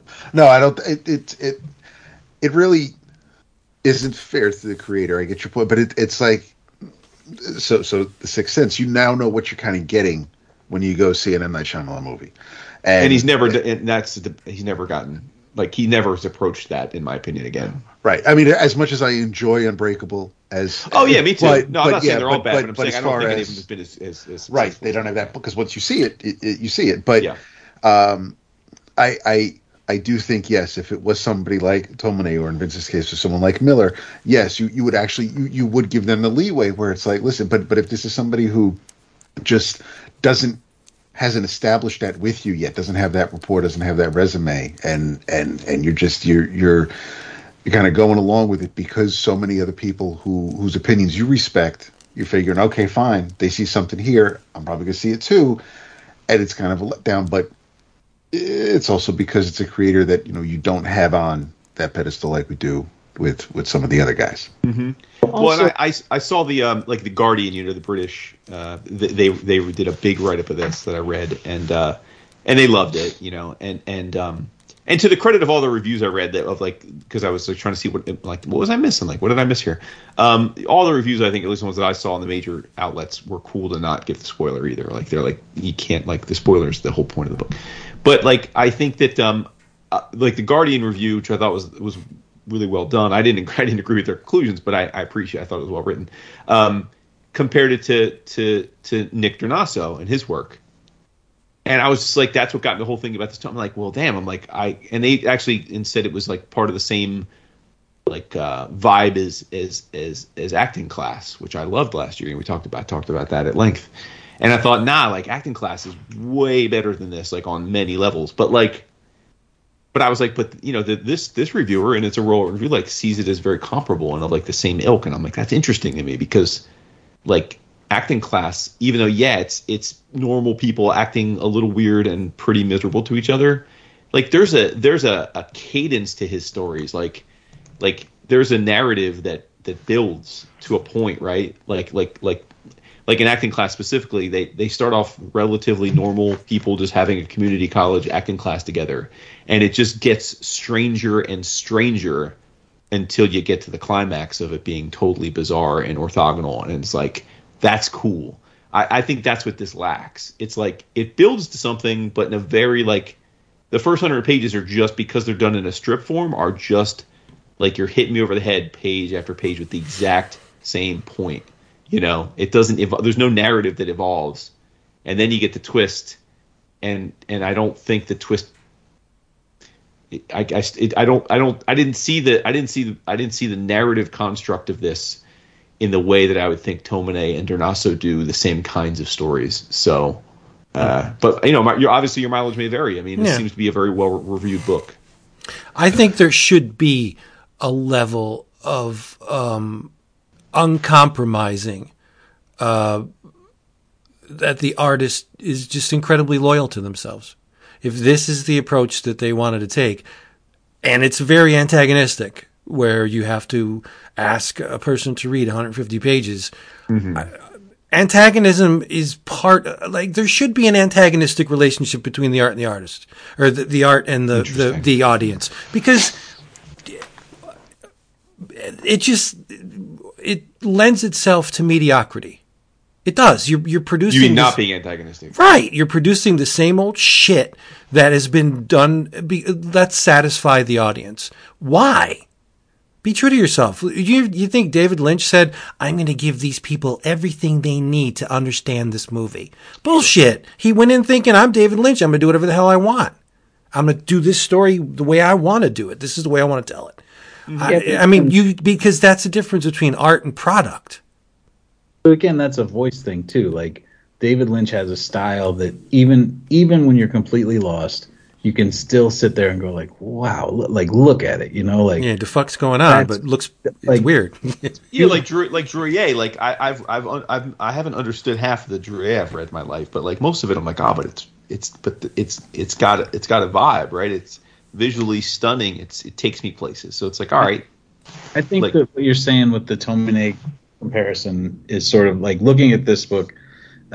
It's like the perfunctory style of it makes you feel uneasy, and then if the story's also making you feel uneasy, like you just feel like nobody's taking care of you, and then up until the twist, right? Like is that sort of like, I feel like by the time they did the thing that you were waiting for, you were already so uncomfortable. Yeah, I think part of it also is and I know this is going to give Vince our palpitations. I think comic strip form can be challenging, and again, like there's comic strips that when we've had episodes that I adore, but like generally speaking, by design, they're one and done stories in one page. Yeah. If you're, to me, reading collections of strips, because I tend to be, I'm the kind of reader that if I have a book, I want to sit down and just read the book. I'm going to read the book. So I think generally speaking, like collections of strips are really meant more to like revisit, right? Like, I'm going to open this up and read a few strips and enjoy it, and then I'm going to close it and then, go back tomorrow. And like, I think if you try and read like 800 strips of anything in one or two sittings, it's probably going to feel monotonous by its nature. And so I think that hurts this too, right? Just because like, it's a strip that I didn't really like from strip one. And even if I liked a comic strip, if I'm reading 400 strips in a sitting, I'm probably be like, all right, I get it already. Like let me move on. I think you're being unfair to the strip format because if you read, I said you were going to get palpitations. No, it's true because if you read Watchmen, you've read 800 pages of comic strips. They're only spaced out differently. Not true. No, I don't. It is true. That's a ridiculous statement. That's like maybe the most ridiculous statement you've ever made. Why? Because there's on a comic strip there's a beginning, there's a middle, and there's hopefully an end. Maybe not. I don't think there needs to be an end. But there's an action. A strip right? is 1 to 3 panels, rinse, repeat. The strips are repetitive by their very nature. But a comic book is just linked strips. No, that's. What are you talking about? It totally is. It's just that the action is directly coming is the exact same setting and characters in a different twist every few panels over and over and over again. So there's a span of time between the comic strips. You would assume that there's a span of time that it's a different setting, different situation, maybe different characters, different location, whatever. That's what I'm saying, that a comic book is a collection of strips where the next panel after the third one comes in the same timeline directly after the one above it. Yeah, you're imparting. We're just going to have to agree to disagree. I think there's a definitive and clear difference between comic strips and sequential comic books. I think they are completely different art forms. Okay, but they're not. They are absolutely not. Okay. Whatever. Well, again, we'll agree to disagree there strongly. I think, in fact, like I said, I think that may be one of the craziest things you've ever said in a 15 minutes. A comic strip is serving. Like a strip is a serving, an issue is a serving, or if it's a graphic novel, that's a serving. But doing like you said, reading 400 of them in a row, that's a big meal. Whereas, like if you read a trade and it's 5 issues, or you read one graphic. Yeah, if I pick up the Captain Britain omnibus and I pick up Sergio Aragona's like hardcover collection of Spy vs. Spy, those are entirely different experiences. Like Spy vs. Spy, and I picked it because it's one of the strips I love and can read 1,000 of. Like it, but it's the same setup. I get I'm getting like White Spy or Black Spy gets tricked by the other and then dies. Like I get that every 3 panels or 1 panel. And I get lots and lots and lots of that. Like Captain Britain Omnibus, I'm getting 800 pages of a completely evolving narrative with different character settings, visual layouts, panel sizes, renderings. Like it is not in any way a strip. I'm not getting any repetition other than the fact that Captain Britain's in it repeatedly. What are both of those? Classify them. What is a strip and what is a comic book? Sequential storytelling. They're both sequential art. They are the same thing. So that's a trait. You and I are both men, but we're different. We're not the same. That's not what I'm talking about. I'm not talking about any kind of stylistic flourishes within the comic strip. They are both sequential art, and you're just imparting some kind of restriction on the fact that one appears on one page and the other one has a bunch of pages. They're the same thing. Yeah, I just disagree completely. Well, when you go to a food tasting thing, right? You get your little course. Do you say, man, that was a great meal? Or do you say, course number 3 was different because it no, they're both, it's all a meal. It's just cut up in 8 courses, whatever, how many. And the other one, you're getting all your meal at the same time on the same plate. Well, again, a tasting menu and like a family style potluck are both meals with food, just like comic strips and comic books are both illustrated sequential stories, but that doesn't make them not different. A square and a rectangle are not the same thing, but all squares are rectangles. All rectangles are not squares. Like that doesn't even make sense. We don't have to the other way around. It doesn't. Dad doesn't wait, but Tony is on my side too. So I don't you could there's no right or wrong here. I think they're definitively different things, and I think if you were to say to a person what's a comic strip and describe it, and what's a comic book, and if they read both, they would view them as different things. But again, if you feel differently, that's cool. I'm just saying, for me, the experience of a comic strip is definitively different than the experience of reading a comic book. The experience, you're putting a value judgment on the way the sequential art plays. Comic strips read differently because it's by definition repetitive. I'm getting the same layout, shape, structure every page or two. So now let's look at the Phantom, right? Or say Terry and the Pirates, a strip that continued every single day. Yes. And you put them on the same page. How is that different from a comic book? They appeared in the newspaper one day at a time. And yet, look, we got these big collections now that have strip on one page. They're the same damn things. They just cut them up. It was still designed for daily reading. Of course it was. That's right. But it's all based on the formula. There are certain beats in a comic strip. You're going to have the beginning, middle, and end. Writing for the trade has changed the comics industry. Like it's when do you have to have a crescendo? When do you have to have something that makes someone want to turn the page and come back? Like in that case, you needed to have every third panel. You needed to have something that theoretically got people psyched to come back the next day. But without reading them. Without somebody who grew up reading them or anything like that, if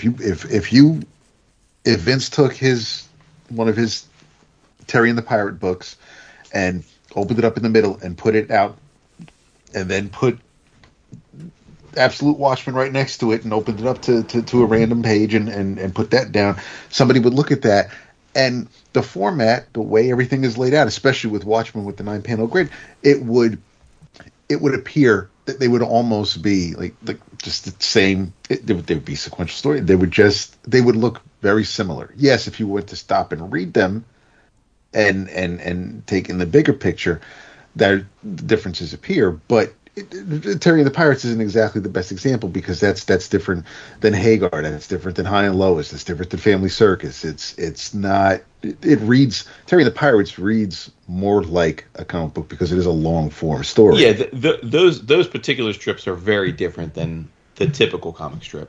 Just like not all comics are the same, but like the vast majority of comic strips as they are defined are much more about like I'm gonna give you the story and the gag, and then you're going to come back next Sunday for the next story in the gag. Yeah. So what if there's an overarching storyline, but it's just a sequence of gags every day? That I think is taxing in the same way that he's talking about. Like, I think, like Far Side is hilarious. I think Kathy is hilarious. But if I read like 80 Kathys in a row, I'm not laughing like I would. Yeah, that's exactly right. That's exactly right. Like I mean, you know, I love Bloom County, right? I love Doonesbury. I love Calvin and Hobbes. But like for me, I can't sit and read 100 of them in a row, like, because I'm like, all right, well, I get it. Like, it feels repetitive to me. Like, I'm like, I get it. So I'm gonna, you know, I'll come back. And I'm for other people, I'm sure, like, you love reading strips, so I don't think you have that experience, Vince. But like for me, it feels very repetitive, and so it just doesn't work for me. Yeah. My brain needs to reset to take the thing in, enjoy it, reset, come back, enjoy it the next day. Like that's what, like we got you guys recommended that Friday Forster collection, and I read like a chunk of that, but then it just the format of it, I haven't finished it yet, just because I was thinking about Friday Foster because I raved about that, but to your point, I remember there was a point reading where I'm like, all right, like I gotta walk away because it's like I'm like I get it now. Like it's like okay, like that took me a couple sittings to finish for that reason. Yeah, and also, that's more like a Prince Valiant type of strip where it's like, you know, there was an ongoing narrative of sorts, I guess you could say, but just that beat, that cadence of like okay, I get it. Like here we go. So yeah, it's that repetitive cadence is problematic for me generally. There were two things during that awesome discussion. One was that we seem to be entering an age where creators are expecting us to go a little longer to get that payoff. Like I remember, so I was told before I started Game of Thrones, you gotta get past the first episode. Or there are a couple of shows like that. With Walking Dead or Fables, it's like you got to get through the first trade, and then the story picks up. Here, you're being asked to read 150 pages before things kind of get going. And they seem to, like I said, creators just seem to be not taking advantage, but they just want to kind of see how far they can kind of bring us before the story kind of kicks in. And I don't know if that's just some writers being fancy or not being able to get to the point sooner, or what it may be, depending on the type of story they're trying to tell. But it is something that I've noticed where people are just like, well, stick with it and it'll click. And it's like, why can't things just be like kind of good out of the gate? And some things are, but we do get some creative things. And the other thing was, I whenever Vince brings up Dark Knight Strikes Again, and how it's Miller's middle finger to everybody. People who bought, read, enjoyed Dark Knight Returns, I don't think I think it's fair to assume that they were kind of when the sequel was finally coming out, that they were going to kind of get a continuation of that, or at least a story in that vein. Why would they assume that Frank is going to just flip the script and piss us all off by doing something completely different? So I get it, Vince, where, it's like stick your finger to the man and F authority, but I also completely understand why people would be a bit miffed reading Dark Knight Strikes Again and feeling some kind of way about it. Yeah, I'm with Vince on that one. I do like that he gave the middle finger on that thing. Also, just only because Dark Knight is the ending of Batman. Like, he wrote a story that was the end of Batman, and then they were like, we'll give you millions of dollars if you do another one. He's like, all right, fuck you guys. Like, that's fine by me. But I think that's a different conversation. True that. Yep. Also, Sergio didn't do Spy vs. Spy. I don't. That was pro. Yes, sorry. But point still stands. Yeah. Still stands, but yes. Invalidates your whole argument. Or you could say Cooper now, but yeah, it's still. Oh, is that who does it now? Yeah, Peter Cooper. Yeah. So, since Tony was here, this was good timing because I know we can go down memory lane with Tony. I completely forgot that I ordered this way back when, because I think the first time I ordered it was either canceled or resolicited, and then I guess I figured, what the hell, when it was offered again, I went for it. Because this is a series of characters that I've dipped multiple times on. But I opened up the box last weekend, and lo and behold, inside was The Tick, the complete Edlund. Yeah. 424 pages, all 12 issues of Ben's issues, and all 12 issues of Ben's story, and then the 13th issue where the creative team thought the story was going to go. And this was, there were, because of the time, this was, 86, 87, 88, there are some gags that are a little cringe that may have been, knee slapping funny at the time. But I mean, a couple of pages out of over 400, it'd be great if there were no pages that way, but there were it's when Tick and when Arthur is inviting Tick over to stay at his apartment, and Tick's like, well, you're not you're not funny, are you? And it's like, and you have to understand, of course, the kind of character that Tick is, but still, it is one of those things where it's just like, are we're making gay jokes? We're trying to be homophobic here, but overall, I had a blast revisiting this. When I spent summers in Massachusetts, when my brother and I would go visit my grandparents, there was a comic shop at the mall where I found the first issue of The Tick, and I think it may have been the third or fourth printing of and I know that at the time it was a big deal because comic books going to like fourth, fifth, sixth printings. That's amazing. And of course, if you look at it, I mean, you could have had a 12 copy print run, and if you sell out, you go to second printing. Well, it's like, now we're second. It's like, how many did you actually sell? Like how many did you print and sell before we worry about how many printings you actually had? But it was like the third or fourth printing of the first issue. The second issue came out. I think I got like maybe the second printing of that. It wasn't until like the third or fourth issue where I actually got first printings of the remaining issues. But this was what bummed me out about this collection. I think this is the fourth. This is the fourth printing from 2017. You do get. They let you know about all the other complete collections that they have from Indian Cow and Paul the Samurai and the subsequent Tick volumes. But you have the table of contents, and it breaks down, all the stories, the sketches, the first appearances from the New England Comics newsletter, and then issues 1 through 13. Who drew the cover, the title of the story, who drew the story, who wrote it, if there's any first appearances in the issue, but it never actually gives you the dates that the issues were published, were actually hitting the stands. And I was like, and you can look at the covers and see, okay, well, Ben drew this cover, 88, and so I'm assuming that's when the issue came out. But that was one nitpick. But I did enjoy watching Edlund's style evolve over the years that it took for these 12 issues to come out, because it wasn't rough, but it was a little raw in the beginning, and then he's absolutely fine tuning things as the series continues. A lot of homages and some that I didn't pick up on the first time around, but there's aside from the Dick Tracy parody in one issue, you've got a little bit of there was a mage vibe in one of the early issues, especially when he's dealing with Oedipus, who of course is the Elektra knockoff, and it really was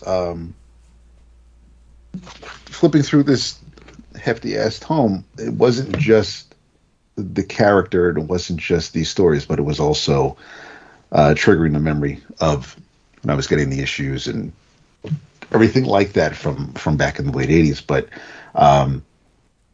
The Tick is one example where I really haven't strayed from the original. I'll read Paul the Samurai and Chainsaw Vigilante, things like that. But anybody who isn't Ben Edlund, I really haven't read too many Tick stories by other creators. And I saw an episode or two of the cartoon, and the big thing for that was, of course, Mickey Dolenz voices Arthur. But the Tick really, for me, is just it's a property, or it's a character, it's an IP that I really only enjoy in the comic book form, and really only when the original creator, in this case, works on it. But even the shows, the live action shows, whether it was on Fox or Amazon, I never really sat down to just kind of watch it. It was I don't know what it was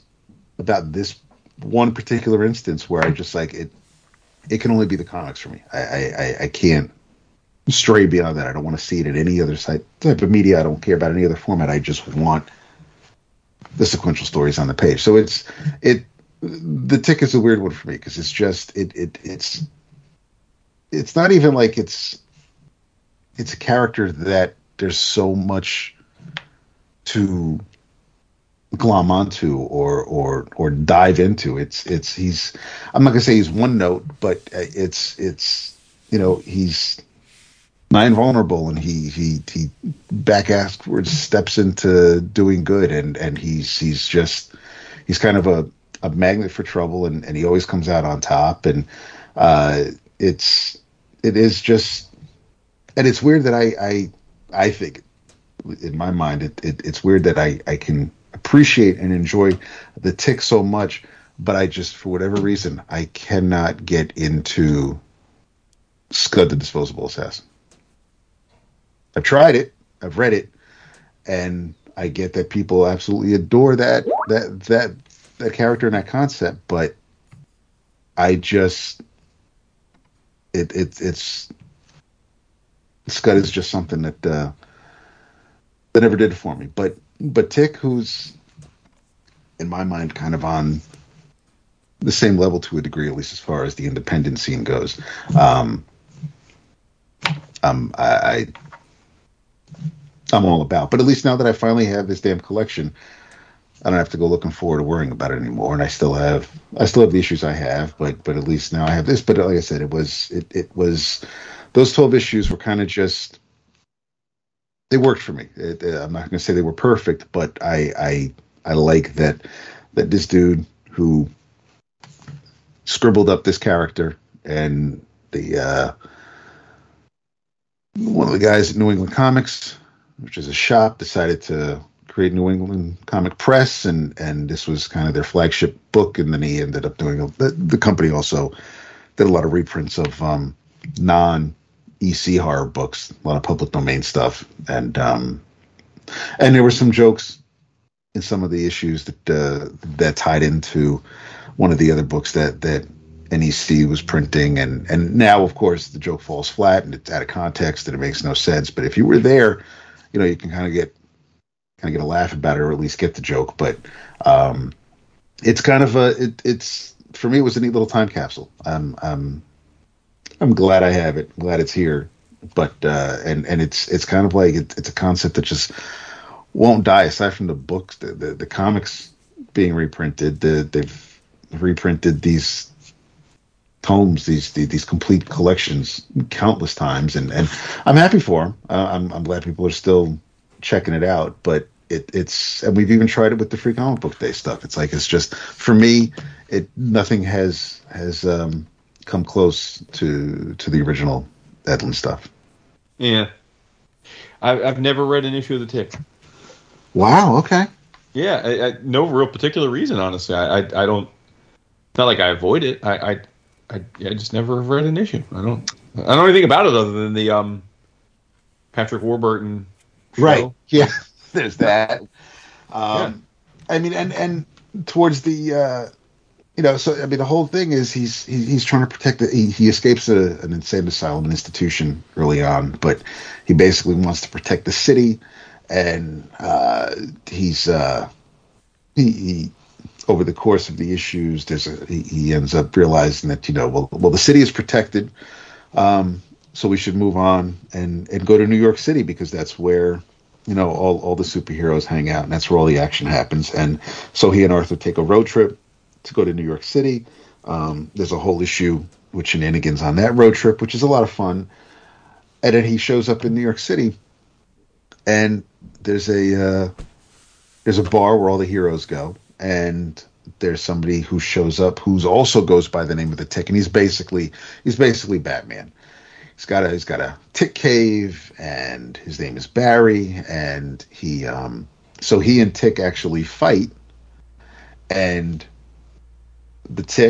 our Tick wins, and by superhero law, it's decreed that the Tick gets everything that Barry had. So he gets the Tick cave, he gets the Tick bike, and that was kind of like, it seemed as though they were kind of going towards that as the climax of at least, I don't know about the series, but at least this arc where now Tick has basically he's a full-fledged superhero and he has everything he needs, and then there's some funny gags where Barry is upstairs in the mansion because he can't beat the Tick anymore, and Tick is downstairs in the cave messing around with these gadgets and these experiments and blowing shit up, and slowly Barry starts to go crazy, and then Barry kind of leaks out a message to one of his to his biggest rogue, and so these bad guys are going to come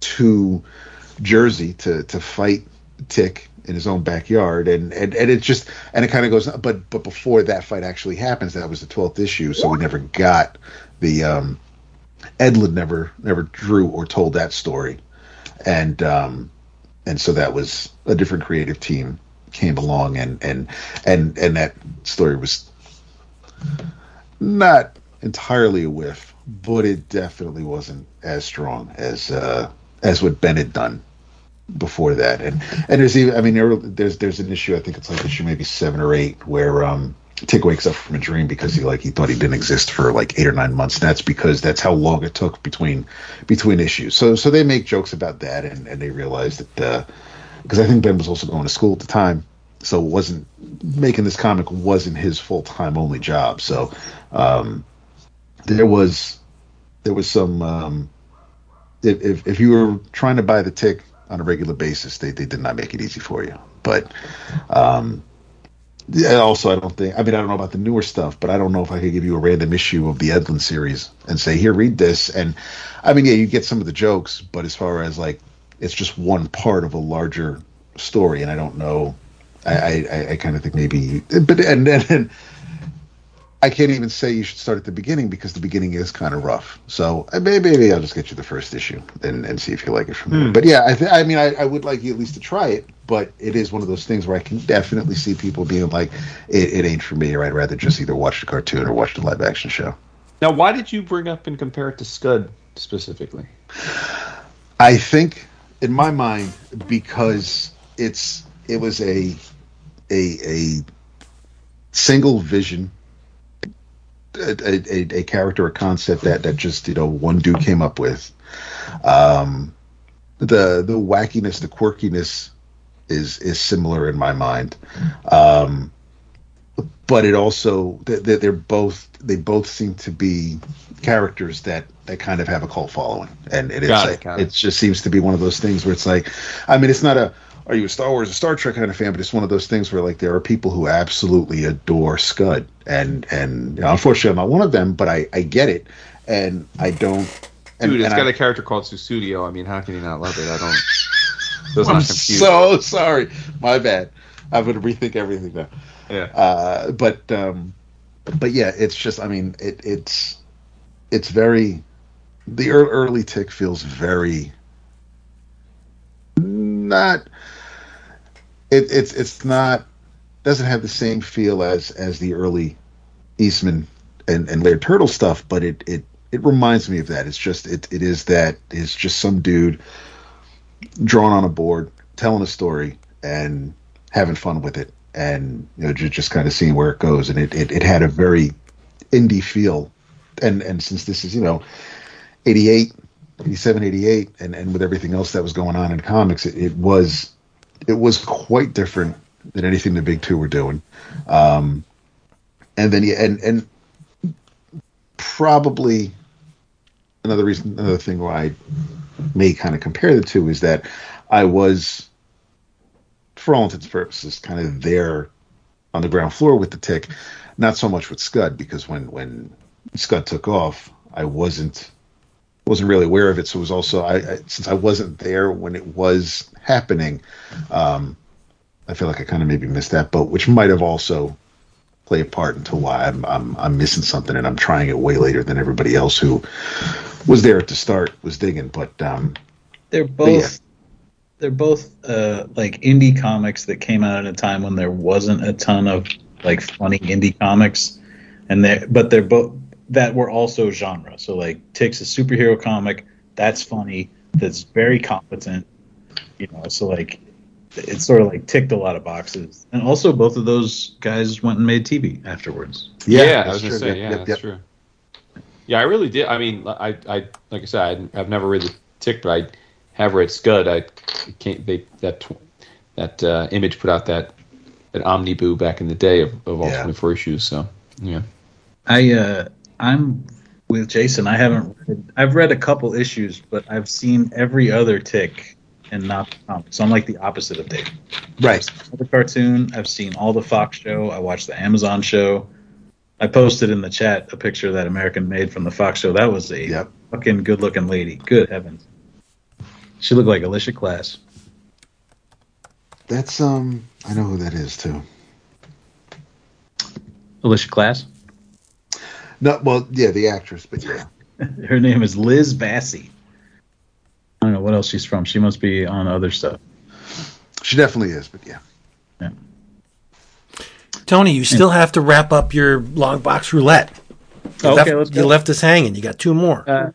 This one sort of ties in what David was just talking about, in that it has a thing in it that makes you stop and go like, wow, they wouldn't print that anymore. I wonder why. And it sort of made me think when I was reading it and when you were talking about the Tick, like there's like whenever they go back and edit books or like take they were just talking about they went and took a bunch of stuff out of Charlie and the Chocolate Factory and Roald Dahl stuff because he's making fun of fat people. And I always hear that, and my first instinct is like, oh, that's not that's not cool. But then I think like as an author, like as an artist, all I want to do when I'm making a book or a story is just make something that somebody can get into and stay in it and be invested and like go for the ride. And so what you're doing when you're making stuff is if there's something that like that puts the reader out of it when you're not trying to, then you just sort of like clear that out of there, like not that you just don't put in things that are offensive, but you want to be in control of when you're going to punch somebody, right? When you're Frank Miller giving the finger, you want to be aware of when you're giving the finger, right? So anyway, I pulled out of the long box Stormwatch number 44, Jesus. Which is pre-Authority Stormwatch, but just pre, like almost to the Authority. It's Warren Ellis, it's Tom Rainey, and this is the one. It's one of the more memorable Stormwatches because it's the one that had variant covers. One of them was like a Watchmen-looking cover. One of them was like a Kirby-looking cover. I have the Watchmen-looking cover, and it's the story of Jenny Sparks, who is a century baby, right? Like she was born on January 1st, 1900. And at the turn of the century when this book is coming out, she's almost 100 years old. And they've been training, like she's new to the team of Stormwatch. She's been training with Battalion, who's like the team leader.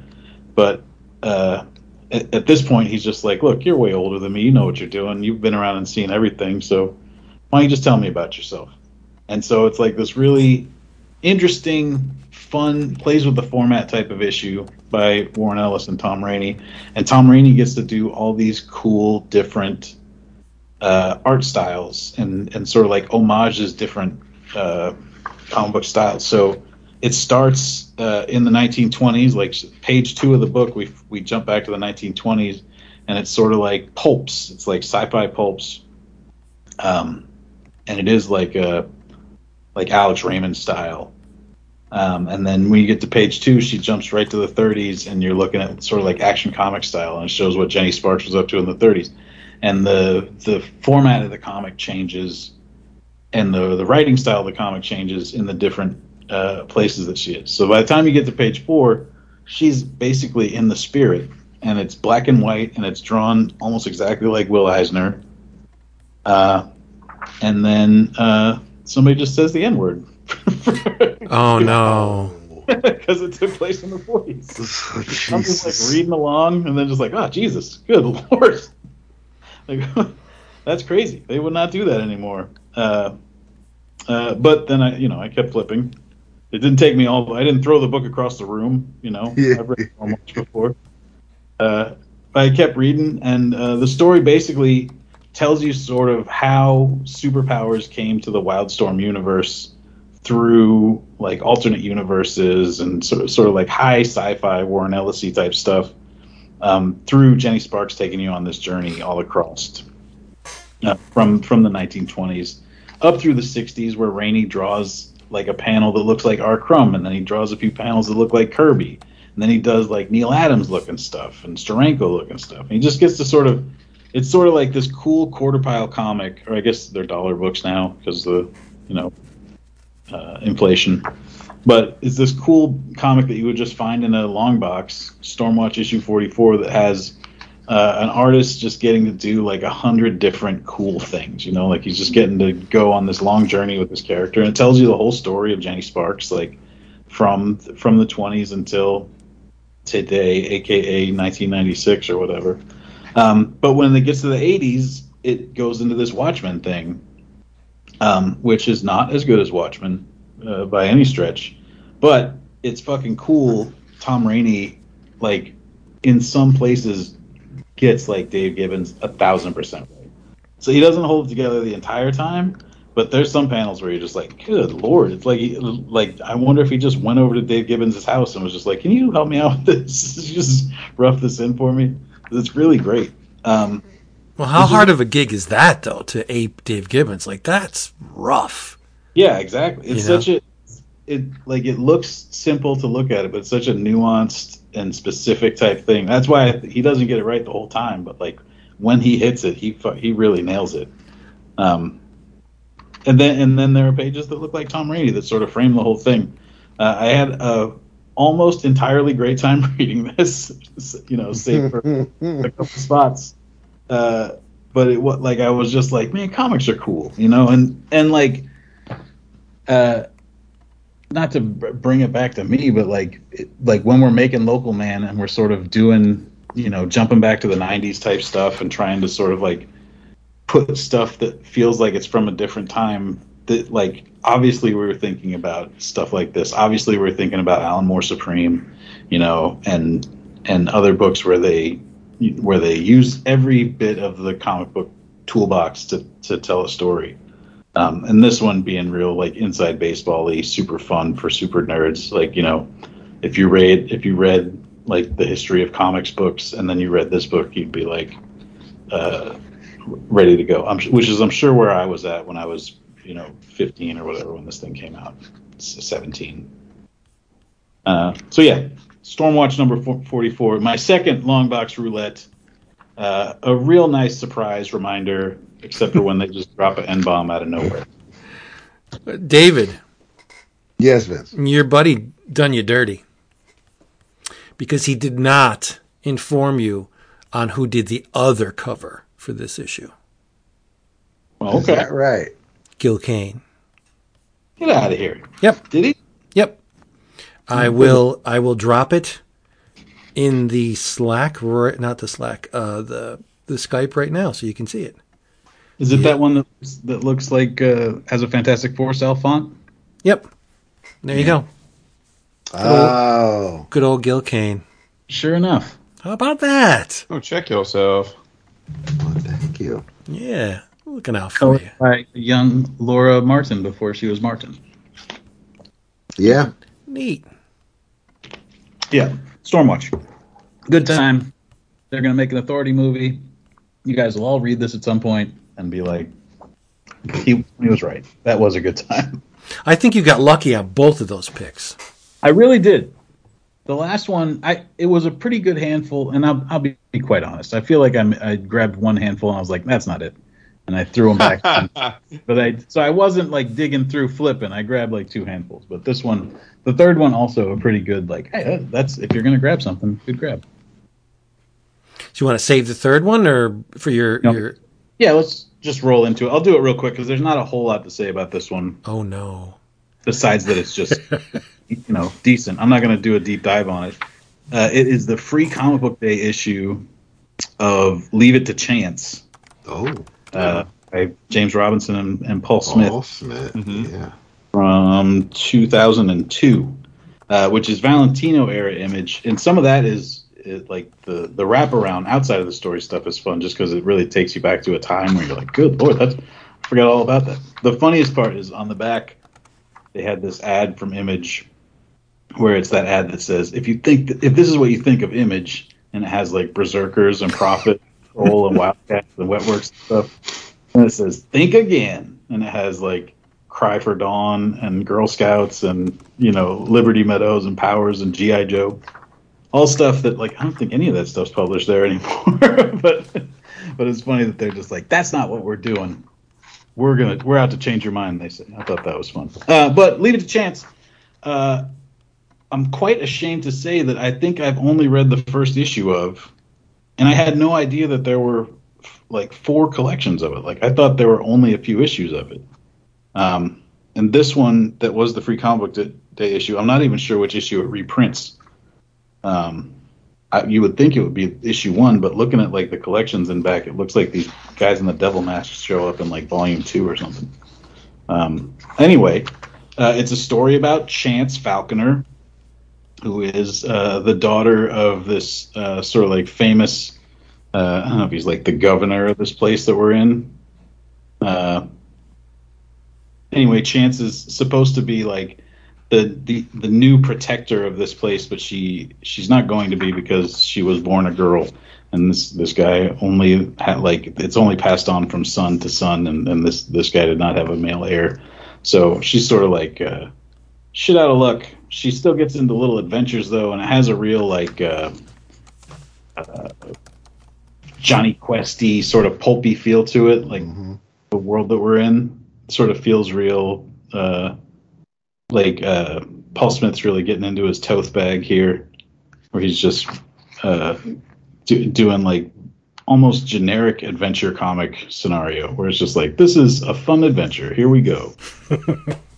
By the way, it was issue number 5, Tone. That's issue 5? Yeah. Yeah, that makes sense, because I think the collections collect the 4 issues at a chunk. The ones they're advertising here, so that would be...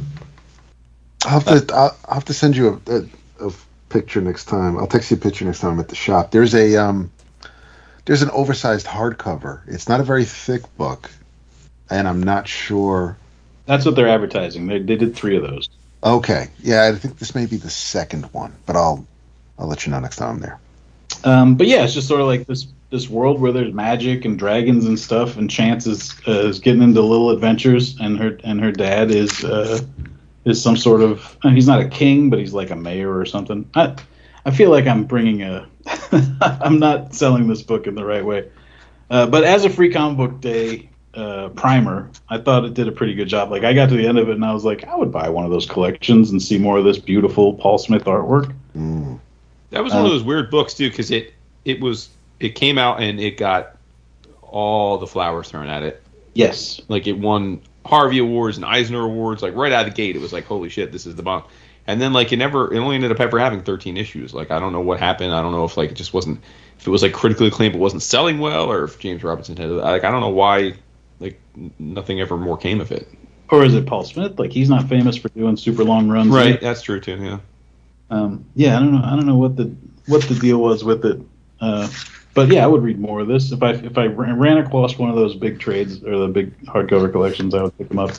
They look neat. Sometimes I like finding those sort of like I'm sure this has all been collected because it's only like 12 issues. I'm sure there's one giant collection, but sometimes I like finding those like older, bigger, where it just has a few issues in it. I like that sort of collection. So I would check out more of this. Nice. Did you guys read it when it came out at all? Did you have any experience with it? It was no, I didn't. I wasn't reading non-Marvel in the mid '90s, unfortunately. I feel like it was like a Homage Comics or Homage Comics or whatever, because it was when Strangers in Paradise went there. Yeah. And they did this, and they did something. Oh, Astro City. Yes. Yep. I haven't read any Leave It to Chance either. Same. It was just one of those books that it seems like it came out so infrequently and erratically that I was just like, nah, I'm not doing it. No. Well, 12 issues over 96 through 99, so 12 issues over 4 years, so that's 3 issues a year. And then they came out the 13th issue in 2003, but that was it. Like there was 2002, and that was it. It was done. No more.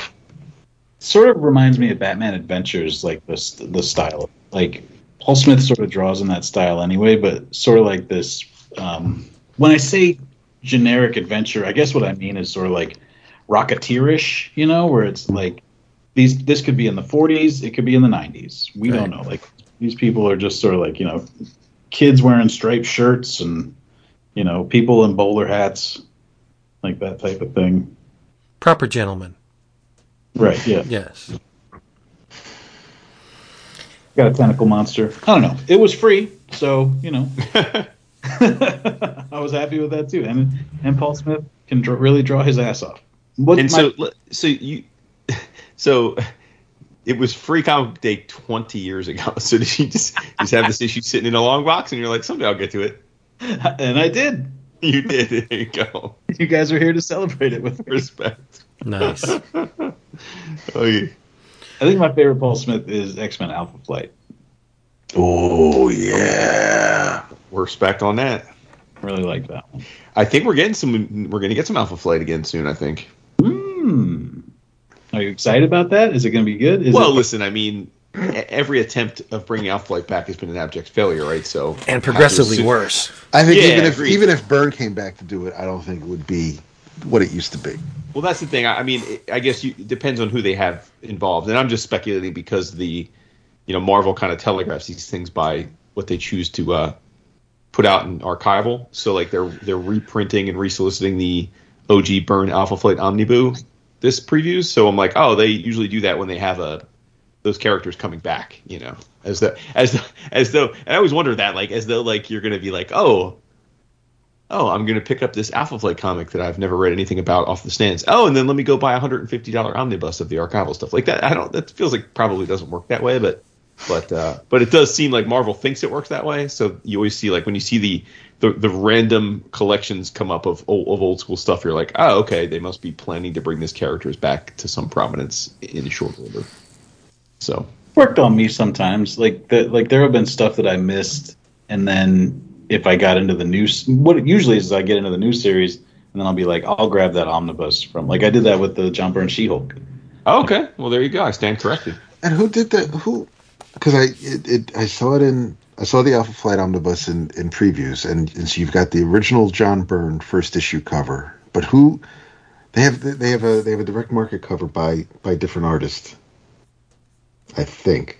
Or maybe it's a different Byrne cover. But my favorite thing with the omnibus, when Marvel does a new edition, is that the cover is a cover from an issue that's in the volume from the original creative team or the original cover artist, and then it's like here's a Dan Panosian cover of it's kind of similar to a different cover in the book, but some of the artists that they get to do a cover for an omnibus, just I don't understand. There's like no connection to that artist to that era of that book or that it's some random. I mean, Alex Ross I get, but there are just some artists that they'll bring in. It's like here's a Quapel cover for Damage Control. It's like I don't okay cool for that Coipel completist, I guess. Who are we to turn our noses up at a Panosian cover? I know. I'll take a cover from him on anything. Absolutely. But it's like, if it was a Dan Panosian cover doing a riff on John Byrne's Alpha Flight cover, it's like, it's neat to see, but it's like, I'm not sure. I don't, like, why Dan? I mean, sure, give him the work. I absolutely would have loved that. But I'm like, it's just weird for me to see an artist that has no connection to that work. And it's a me thing. It's like Michael Cho doing covers for, like, the Kree Skrull War. It's like, why? Great. Okay, Michael Cho is a great artist, but I'm like, I'm not sure. I'm missing the connection. And that maybe there isn't one, and I'm no big deal.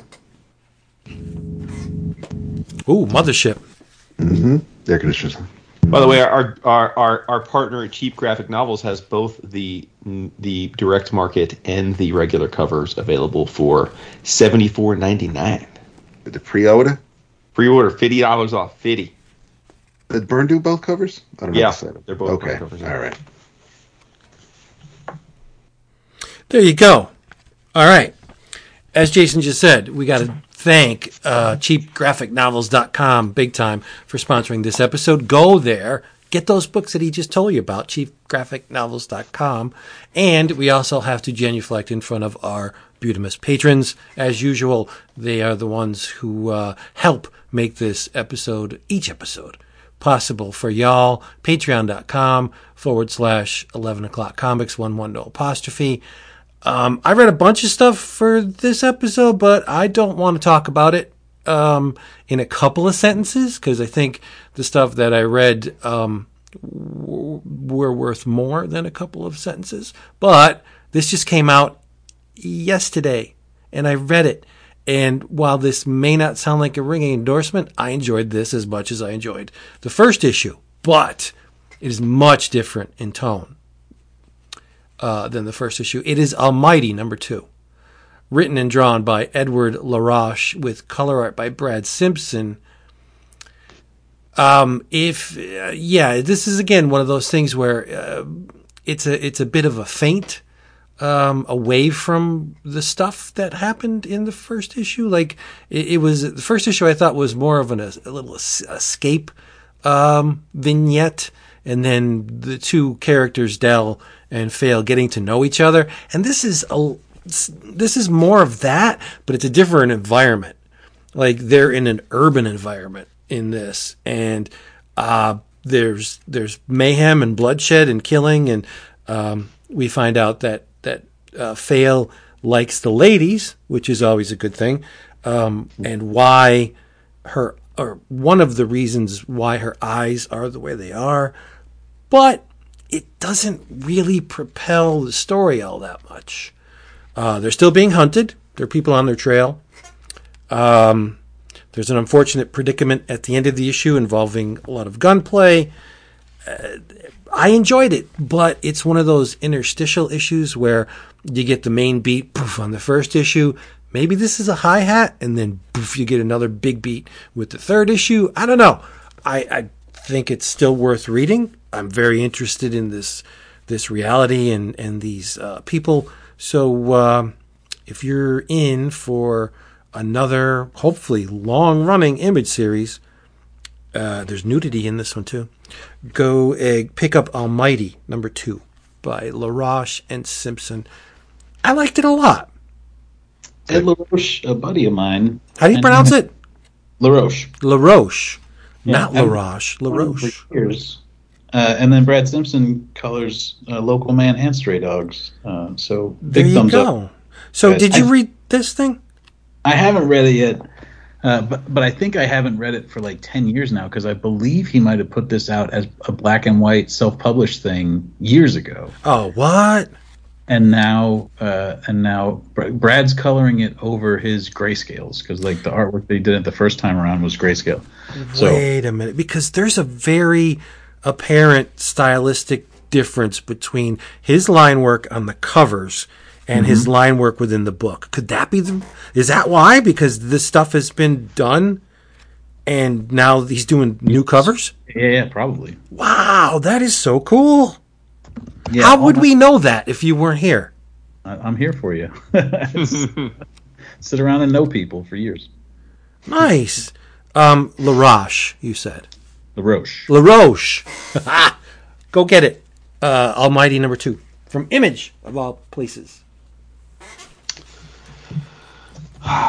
Nice. Yeah, I have to read the second issue. This is a bit bittersweet because I saw this solicited in previous months ago.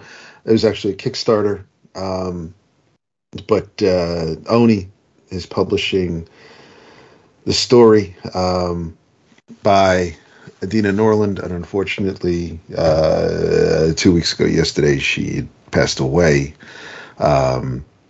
This is called The Snowcat Prince, and it is beautifully illustrated. It's very not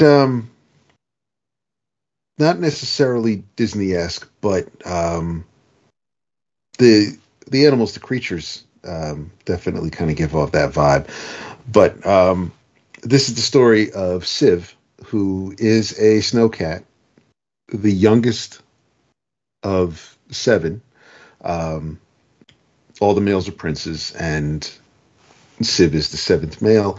They're not necessarily related by blood, but they all call each other brother.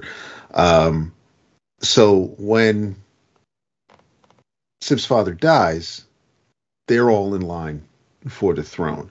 The 6 brothers are very eager to become kings, and Civ is. But basically, the Snowcats are looked on as royalty for the citizens of Norland, and Civ is very well liked by the residents, and is receptive to the people there. The brothers, the other Snowcats, aren't real keen on that, and they want to they're not in love with Civ, so they send him on a journey because the crown is lost. The foxes, the foxes are basically the sworn enemy of the Snowcats, and legend has it that the Eld King's crown was stolen by the foxes, and so the brothers tell Civ, go look for the crown, bring the crown back, bring the Eld King's crown back, and we'll all live happily ever after. So they don't really expect Civ to make it back. They just want Civ out and away. And over time, you see that any of the Snowcats that did leave home, if they are found unworthy, a stripe appears on their back, and a lot of the Snowcats that Civ meets along the way, they all have 3 stripes on their back. So they've done things that would mark them unworthy. But on Civ's journey, he meets a little girl. His name is Kit. But Kit might not exactly be what she seems, and the journey is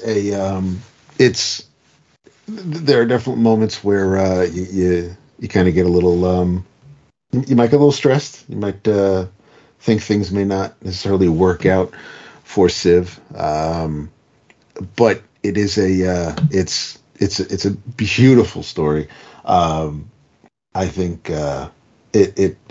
it was a Kickstarter, and actually, according to the notes, and any sort of research I was doing, Adina had apparently designed the Snowcat Prince to just kind of be like a 30-page story, because the previous Kickstarter, Greylegs, was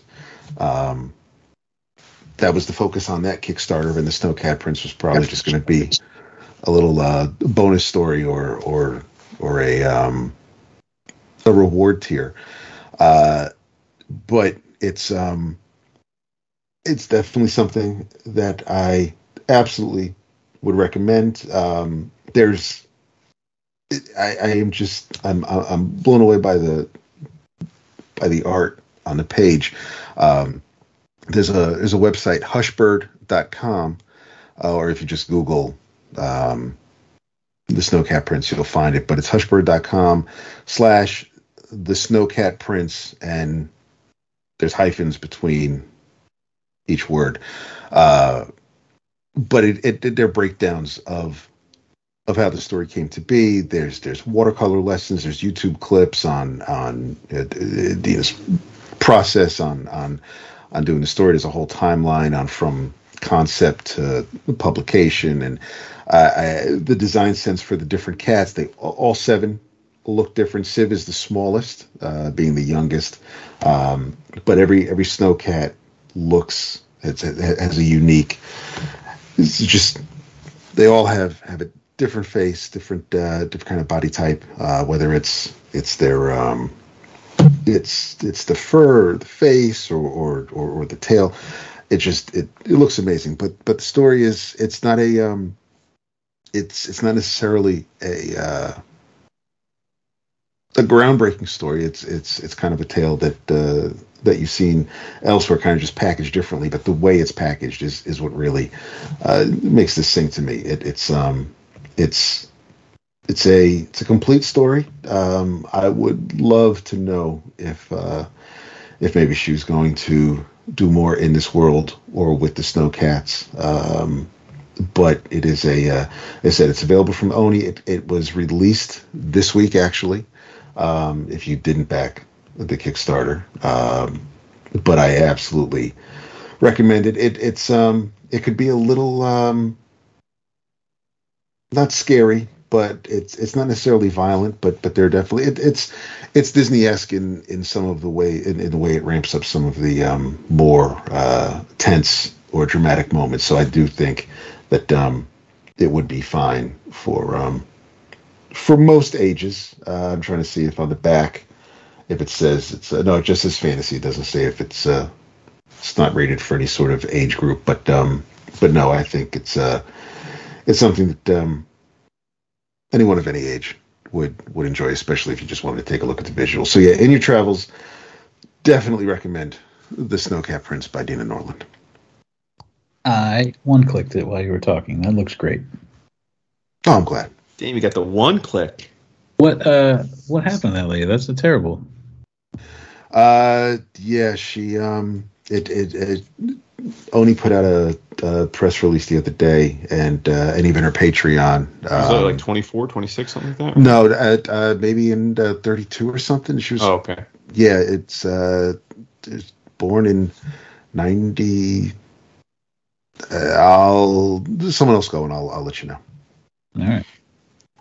Yeah, so this was one of those weeks. It wasn't really like there wasn't a ton that I was like that I thought was banging, but probably the most interesting thing I read was in your travels, check out We Live, Volume 1.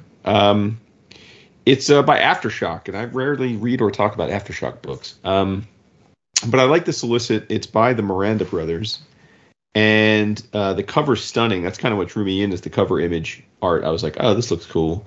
It's this it's a picture of a very soft-looking, small, delicate, young blonde girl holding the hand of what looks to be an anthropomorphic raccoon kid. Once you start reading the comic, you realize actually that's her little brother who's wearing a costume, like because he likes costumes. So it's not anthropomorphic, but the cover drew me with that, and they're standing on the ledge of this very lush, overgrown forest, but if you look further, you see that it's all plant life that's covering like old buildings and stuff. So it's clearly like post-apocalyptic, and everything's been grown over. So I thought, oh, that's cool. Like, and this, so solicit. I was like, all right, I'll give it a try. The premise is it's the year 2084. It is post-apocalyptic. Basically, some stuff happened that, and one of the things I liked about it is it's not just like one thing ended the world. It's that like the world's been destroyed multiple times. Like we destroyed it through war. Then there was an environmental calamity because of that, and then we basically put everything through the ringer. And then there was a pandemic, so basically everything's happened, and now the world is kind of rebuilt where over 95% of the human population has been wiped out in the last few decades. But there's these 9 mega cities across the planet where most of the remaining humanity live. But aliens send a message that yo, there's another thing coming. You're not going to be able to survive this one. So what we're going to do is we're going to send down 5,000 pods, and each pod has a armature, like a bracelet in it. And you are to give these 5,000 bracelets to 5,000 of your kids. And by this date, we will have mechanisms that allow you to put the kids on these mechanisms and beam up to space where we are, and we will find a new planet for them, and they can repopulate and keep your species going. So, so the book isn't it's not like a Willy Wonka. It's not like they're going around hearing stories of kids getting these bracelets. They tell you all that, and you pop into this world where the kids who have the bracelets, and it's just a few days until the deadline. There's a deadline where the kids have to basically go through the teleporter or whatever they call it, or they're not going to be saved. So, and the premise is there's this old crotchety Mad Max looking dude, and he's kind of he's like a bus driver. His job is basically to get a bunch of the kids from the outer areas that aren't in the mega cities that have the bracelets to the transporter in time. He's kind of their final transport and guide. And as you can imagine, things don't go well. They don't go according to plan. And they run into all sorts of problems and catastrophes on their quest to get these kids to safety. But what I really liked was, this is a trope, an area I read a lot of, right? Post-apocalyptic. But I thought that the world building that the Mirandas do in terms of the creativity of the way that they illustrate the lands is really cool. Their design for the creatures that exist in this realm are just wonderfully well designed. There's these creatures that look like lions, basically. They have big manes, but the manes are blue, and then they have these almost like anglerfish, bioluminescent tentacles coming out of their heads, which is really neat, well designed. And there's a bunch of creatures, like an apian creature, but the creature's got fluorescent plumage and glowing nodules all over its body. So it's just really creative, interesting sci-fi design, and some interesting heart. And I will say they keep you on your toes, because a couple of the main characters that you get to know in the first issue or two, and you assume are the protagonists, get wiped out with quickness, completely destroyed. So you're like, oh, I guess they're not the heroes. So yeah, there was a lot to like here. And then this is 5-issue. It was a 5-issue miniseries a few years ago. I think it came out maybe 2020. The climax of the 5th issue, the final end of this hardcover, took me to a place I totally didn't expect, with some of the kids and getting beamed up and what happens to them.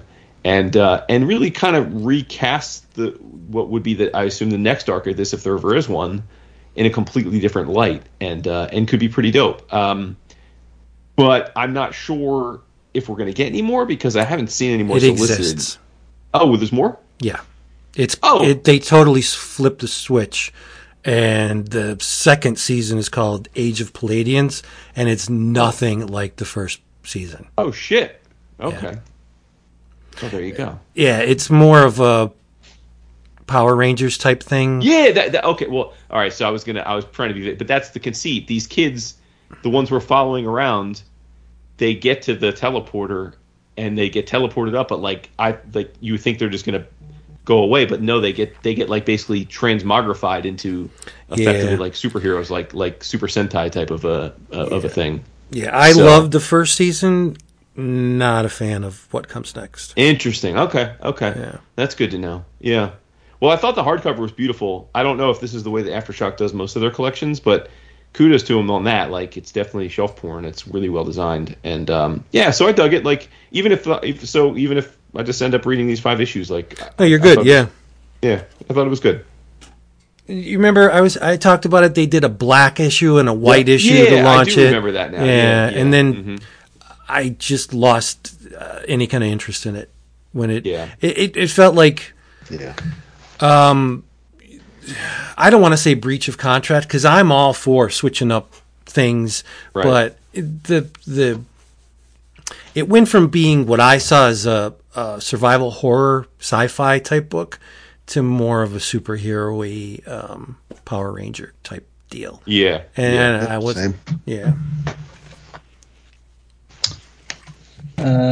in your travels, check out.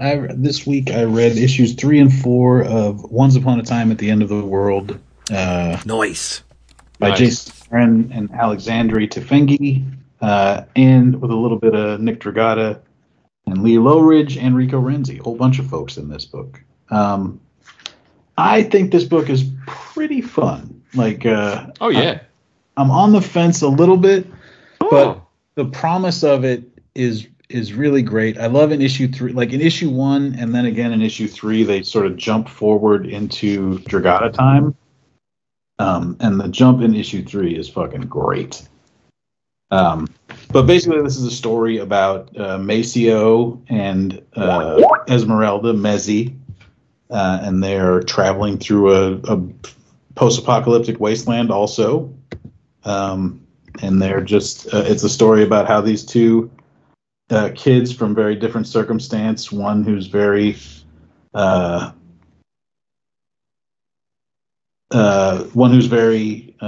like hopeful and sort of like creative, and one who's very by the book and sort of a pessimist, and they're just wandering through this wasteland, and the promise of the title seems to say that they're going to fall in love, and we jump forward in time.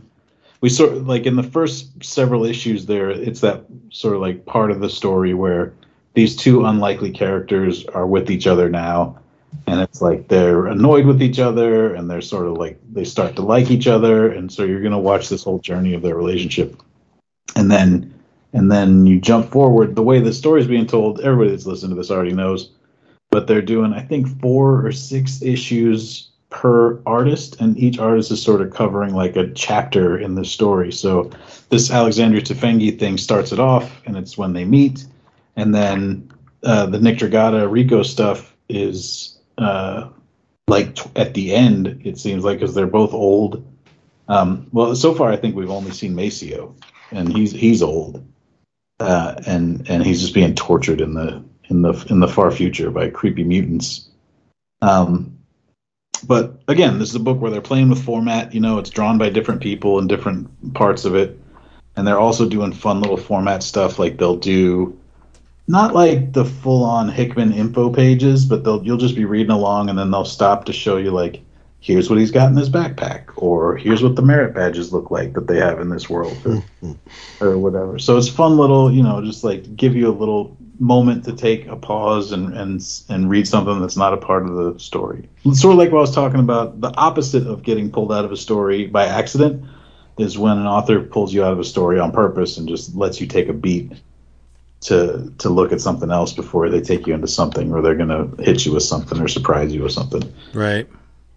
So, I think it's a crazy good book. I think it's really good. I think it's from Boom. It's definitely from Boom. I think it's good. My only reservation came when I was reading issue 4, and when it started getting closer to sort of like it's funny. It's like, has the world just gotten more apocalyptic? Or is this post-apocalyptic world feel too close to our world? Start talking about like virtue signaling and wokeness and stuff, and I was just like the bad guys are saying this. So it's like these people that, like, we know reading the book, like these people are, heinous monsters, and then they start talking like the monsters of today. I'm just like, oh geez, like I get that took me out in the wrong way. But I don't know what you're supposed to do, like. That's what fucking monsters would say. So I don't what do you do? You ignore that this is happening? But it did definitely give me not pause, but it was just sort of like I don't want to know that I'm reading a book when I'm reading a book. You know, like I don't want to be taken out of the story. Right. So that's the only thing that I had any sort of reservation about, or just sort of, and also I'm like, do I not like it, or did I just notice it? You know, or do I think too much? Maybe I think too much. Well, it's like that thing Jason was saying, where you see the Matrix, right? Like, yeah. Right now, I know I'm reading a work by a person instead of just watching these two goofy kids and hoping that they're going to be okay. So, yeah, Once Upon a Time at the End of the World, 3 and 4. I will continue reading it. It's like I like knowing too that it's going to be it's a finite thing, but it's a long finite thing. It's like, like I said, 12 or 18, I think. So that's cool. Yeah, I like when they condense, but it's like 4 issues here or 5 issues, whatever it is, and then take a little break, bring maybe somebody else in, do another 5 or 6 issues. I love that. Mm-hmm. Yeah, I can wait. We're all grown up, right? We don't have to have it immediately after that first volume. What's cool with how they're doing this too, where they're jumping forward and going to the Dragata time like years later, is we know that there's something that comes in between there too. Right. That's the end. We don't know anything about the middle. So like it's exciting to just thinking like, well, what's that going to look like and what's that going to be? And, yeah. I mean, how did Maceo get all fucked up and all, like how? Yeah. Yeah. I don't want to spoil anything, but he's got like body modifications and like he's like weapon now. Like it's fucking cool. Weapon M. Yeah. Right. Yeah, I like it. I love Jason Aaron, and I'm just excited when he makes something new, creator owned. I haven't read the second Goddamned. Same. I guess that's just sitting there waiting for me to read it too. So it's nice. I find myself with too many singles. So what I'm doing is, and Dap, the CLZ, the desktop, still works. Yep. But not only does it still work, it still updates. It still syncs. It still syncs and updates new issues. So what the hell were they talking about? It's not. I guess what they mean by not supported is they're not going to update the software anymore, but the software works. Yeah, I think you won't be able to if you run into any issues. Yeah, so what? Not gonna, right? Yeah. So what? So because I was looking for a book and I'm like, wait a minute, Ice Cream Man number 34 that just came out, and so I said, holy shit, it's updating the new issues and I can still bounce the shit to the cloud. Yay! So yeah, if you're cataloging books, get CLZ. Only don't expect the Mac desktop version to be updated anymore, but it still works. Anyway, so I'm putting books in and I'm like, I did not read this. Put it aside. I didn't read this. Put it aside. And the stack that I didn't read is much bigger than the stuff I'm bagging and boarding. Like, so what I'm putting them aside to read them with hopes of reading all of, or a good chunk of the backlog that I've amassed over a lot of years. Yes. I have about 2,000 books to bag and board. And I would bet that maybe I haven't read 60% of them. That's stupid. Why am I still buying them? Why? I'm sure I've got that same thing. Yeah, it's so dumb. But on the plus side, I'm going through and I'm like, oh, Mystery in Space by Starlin with the weird in it. Yeah, I don't have to read that. I can just put that in a box, you know? Or the what was the series, bunch of series where they did Challengers of the Unknown, The Immortal Men, the new DC, yes.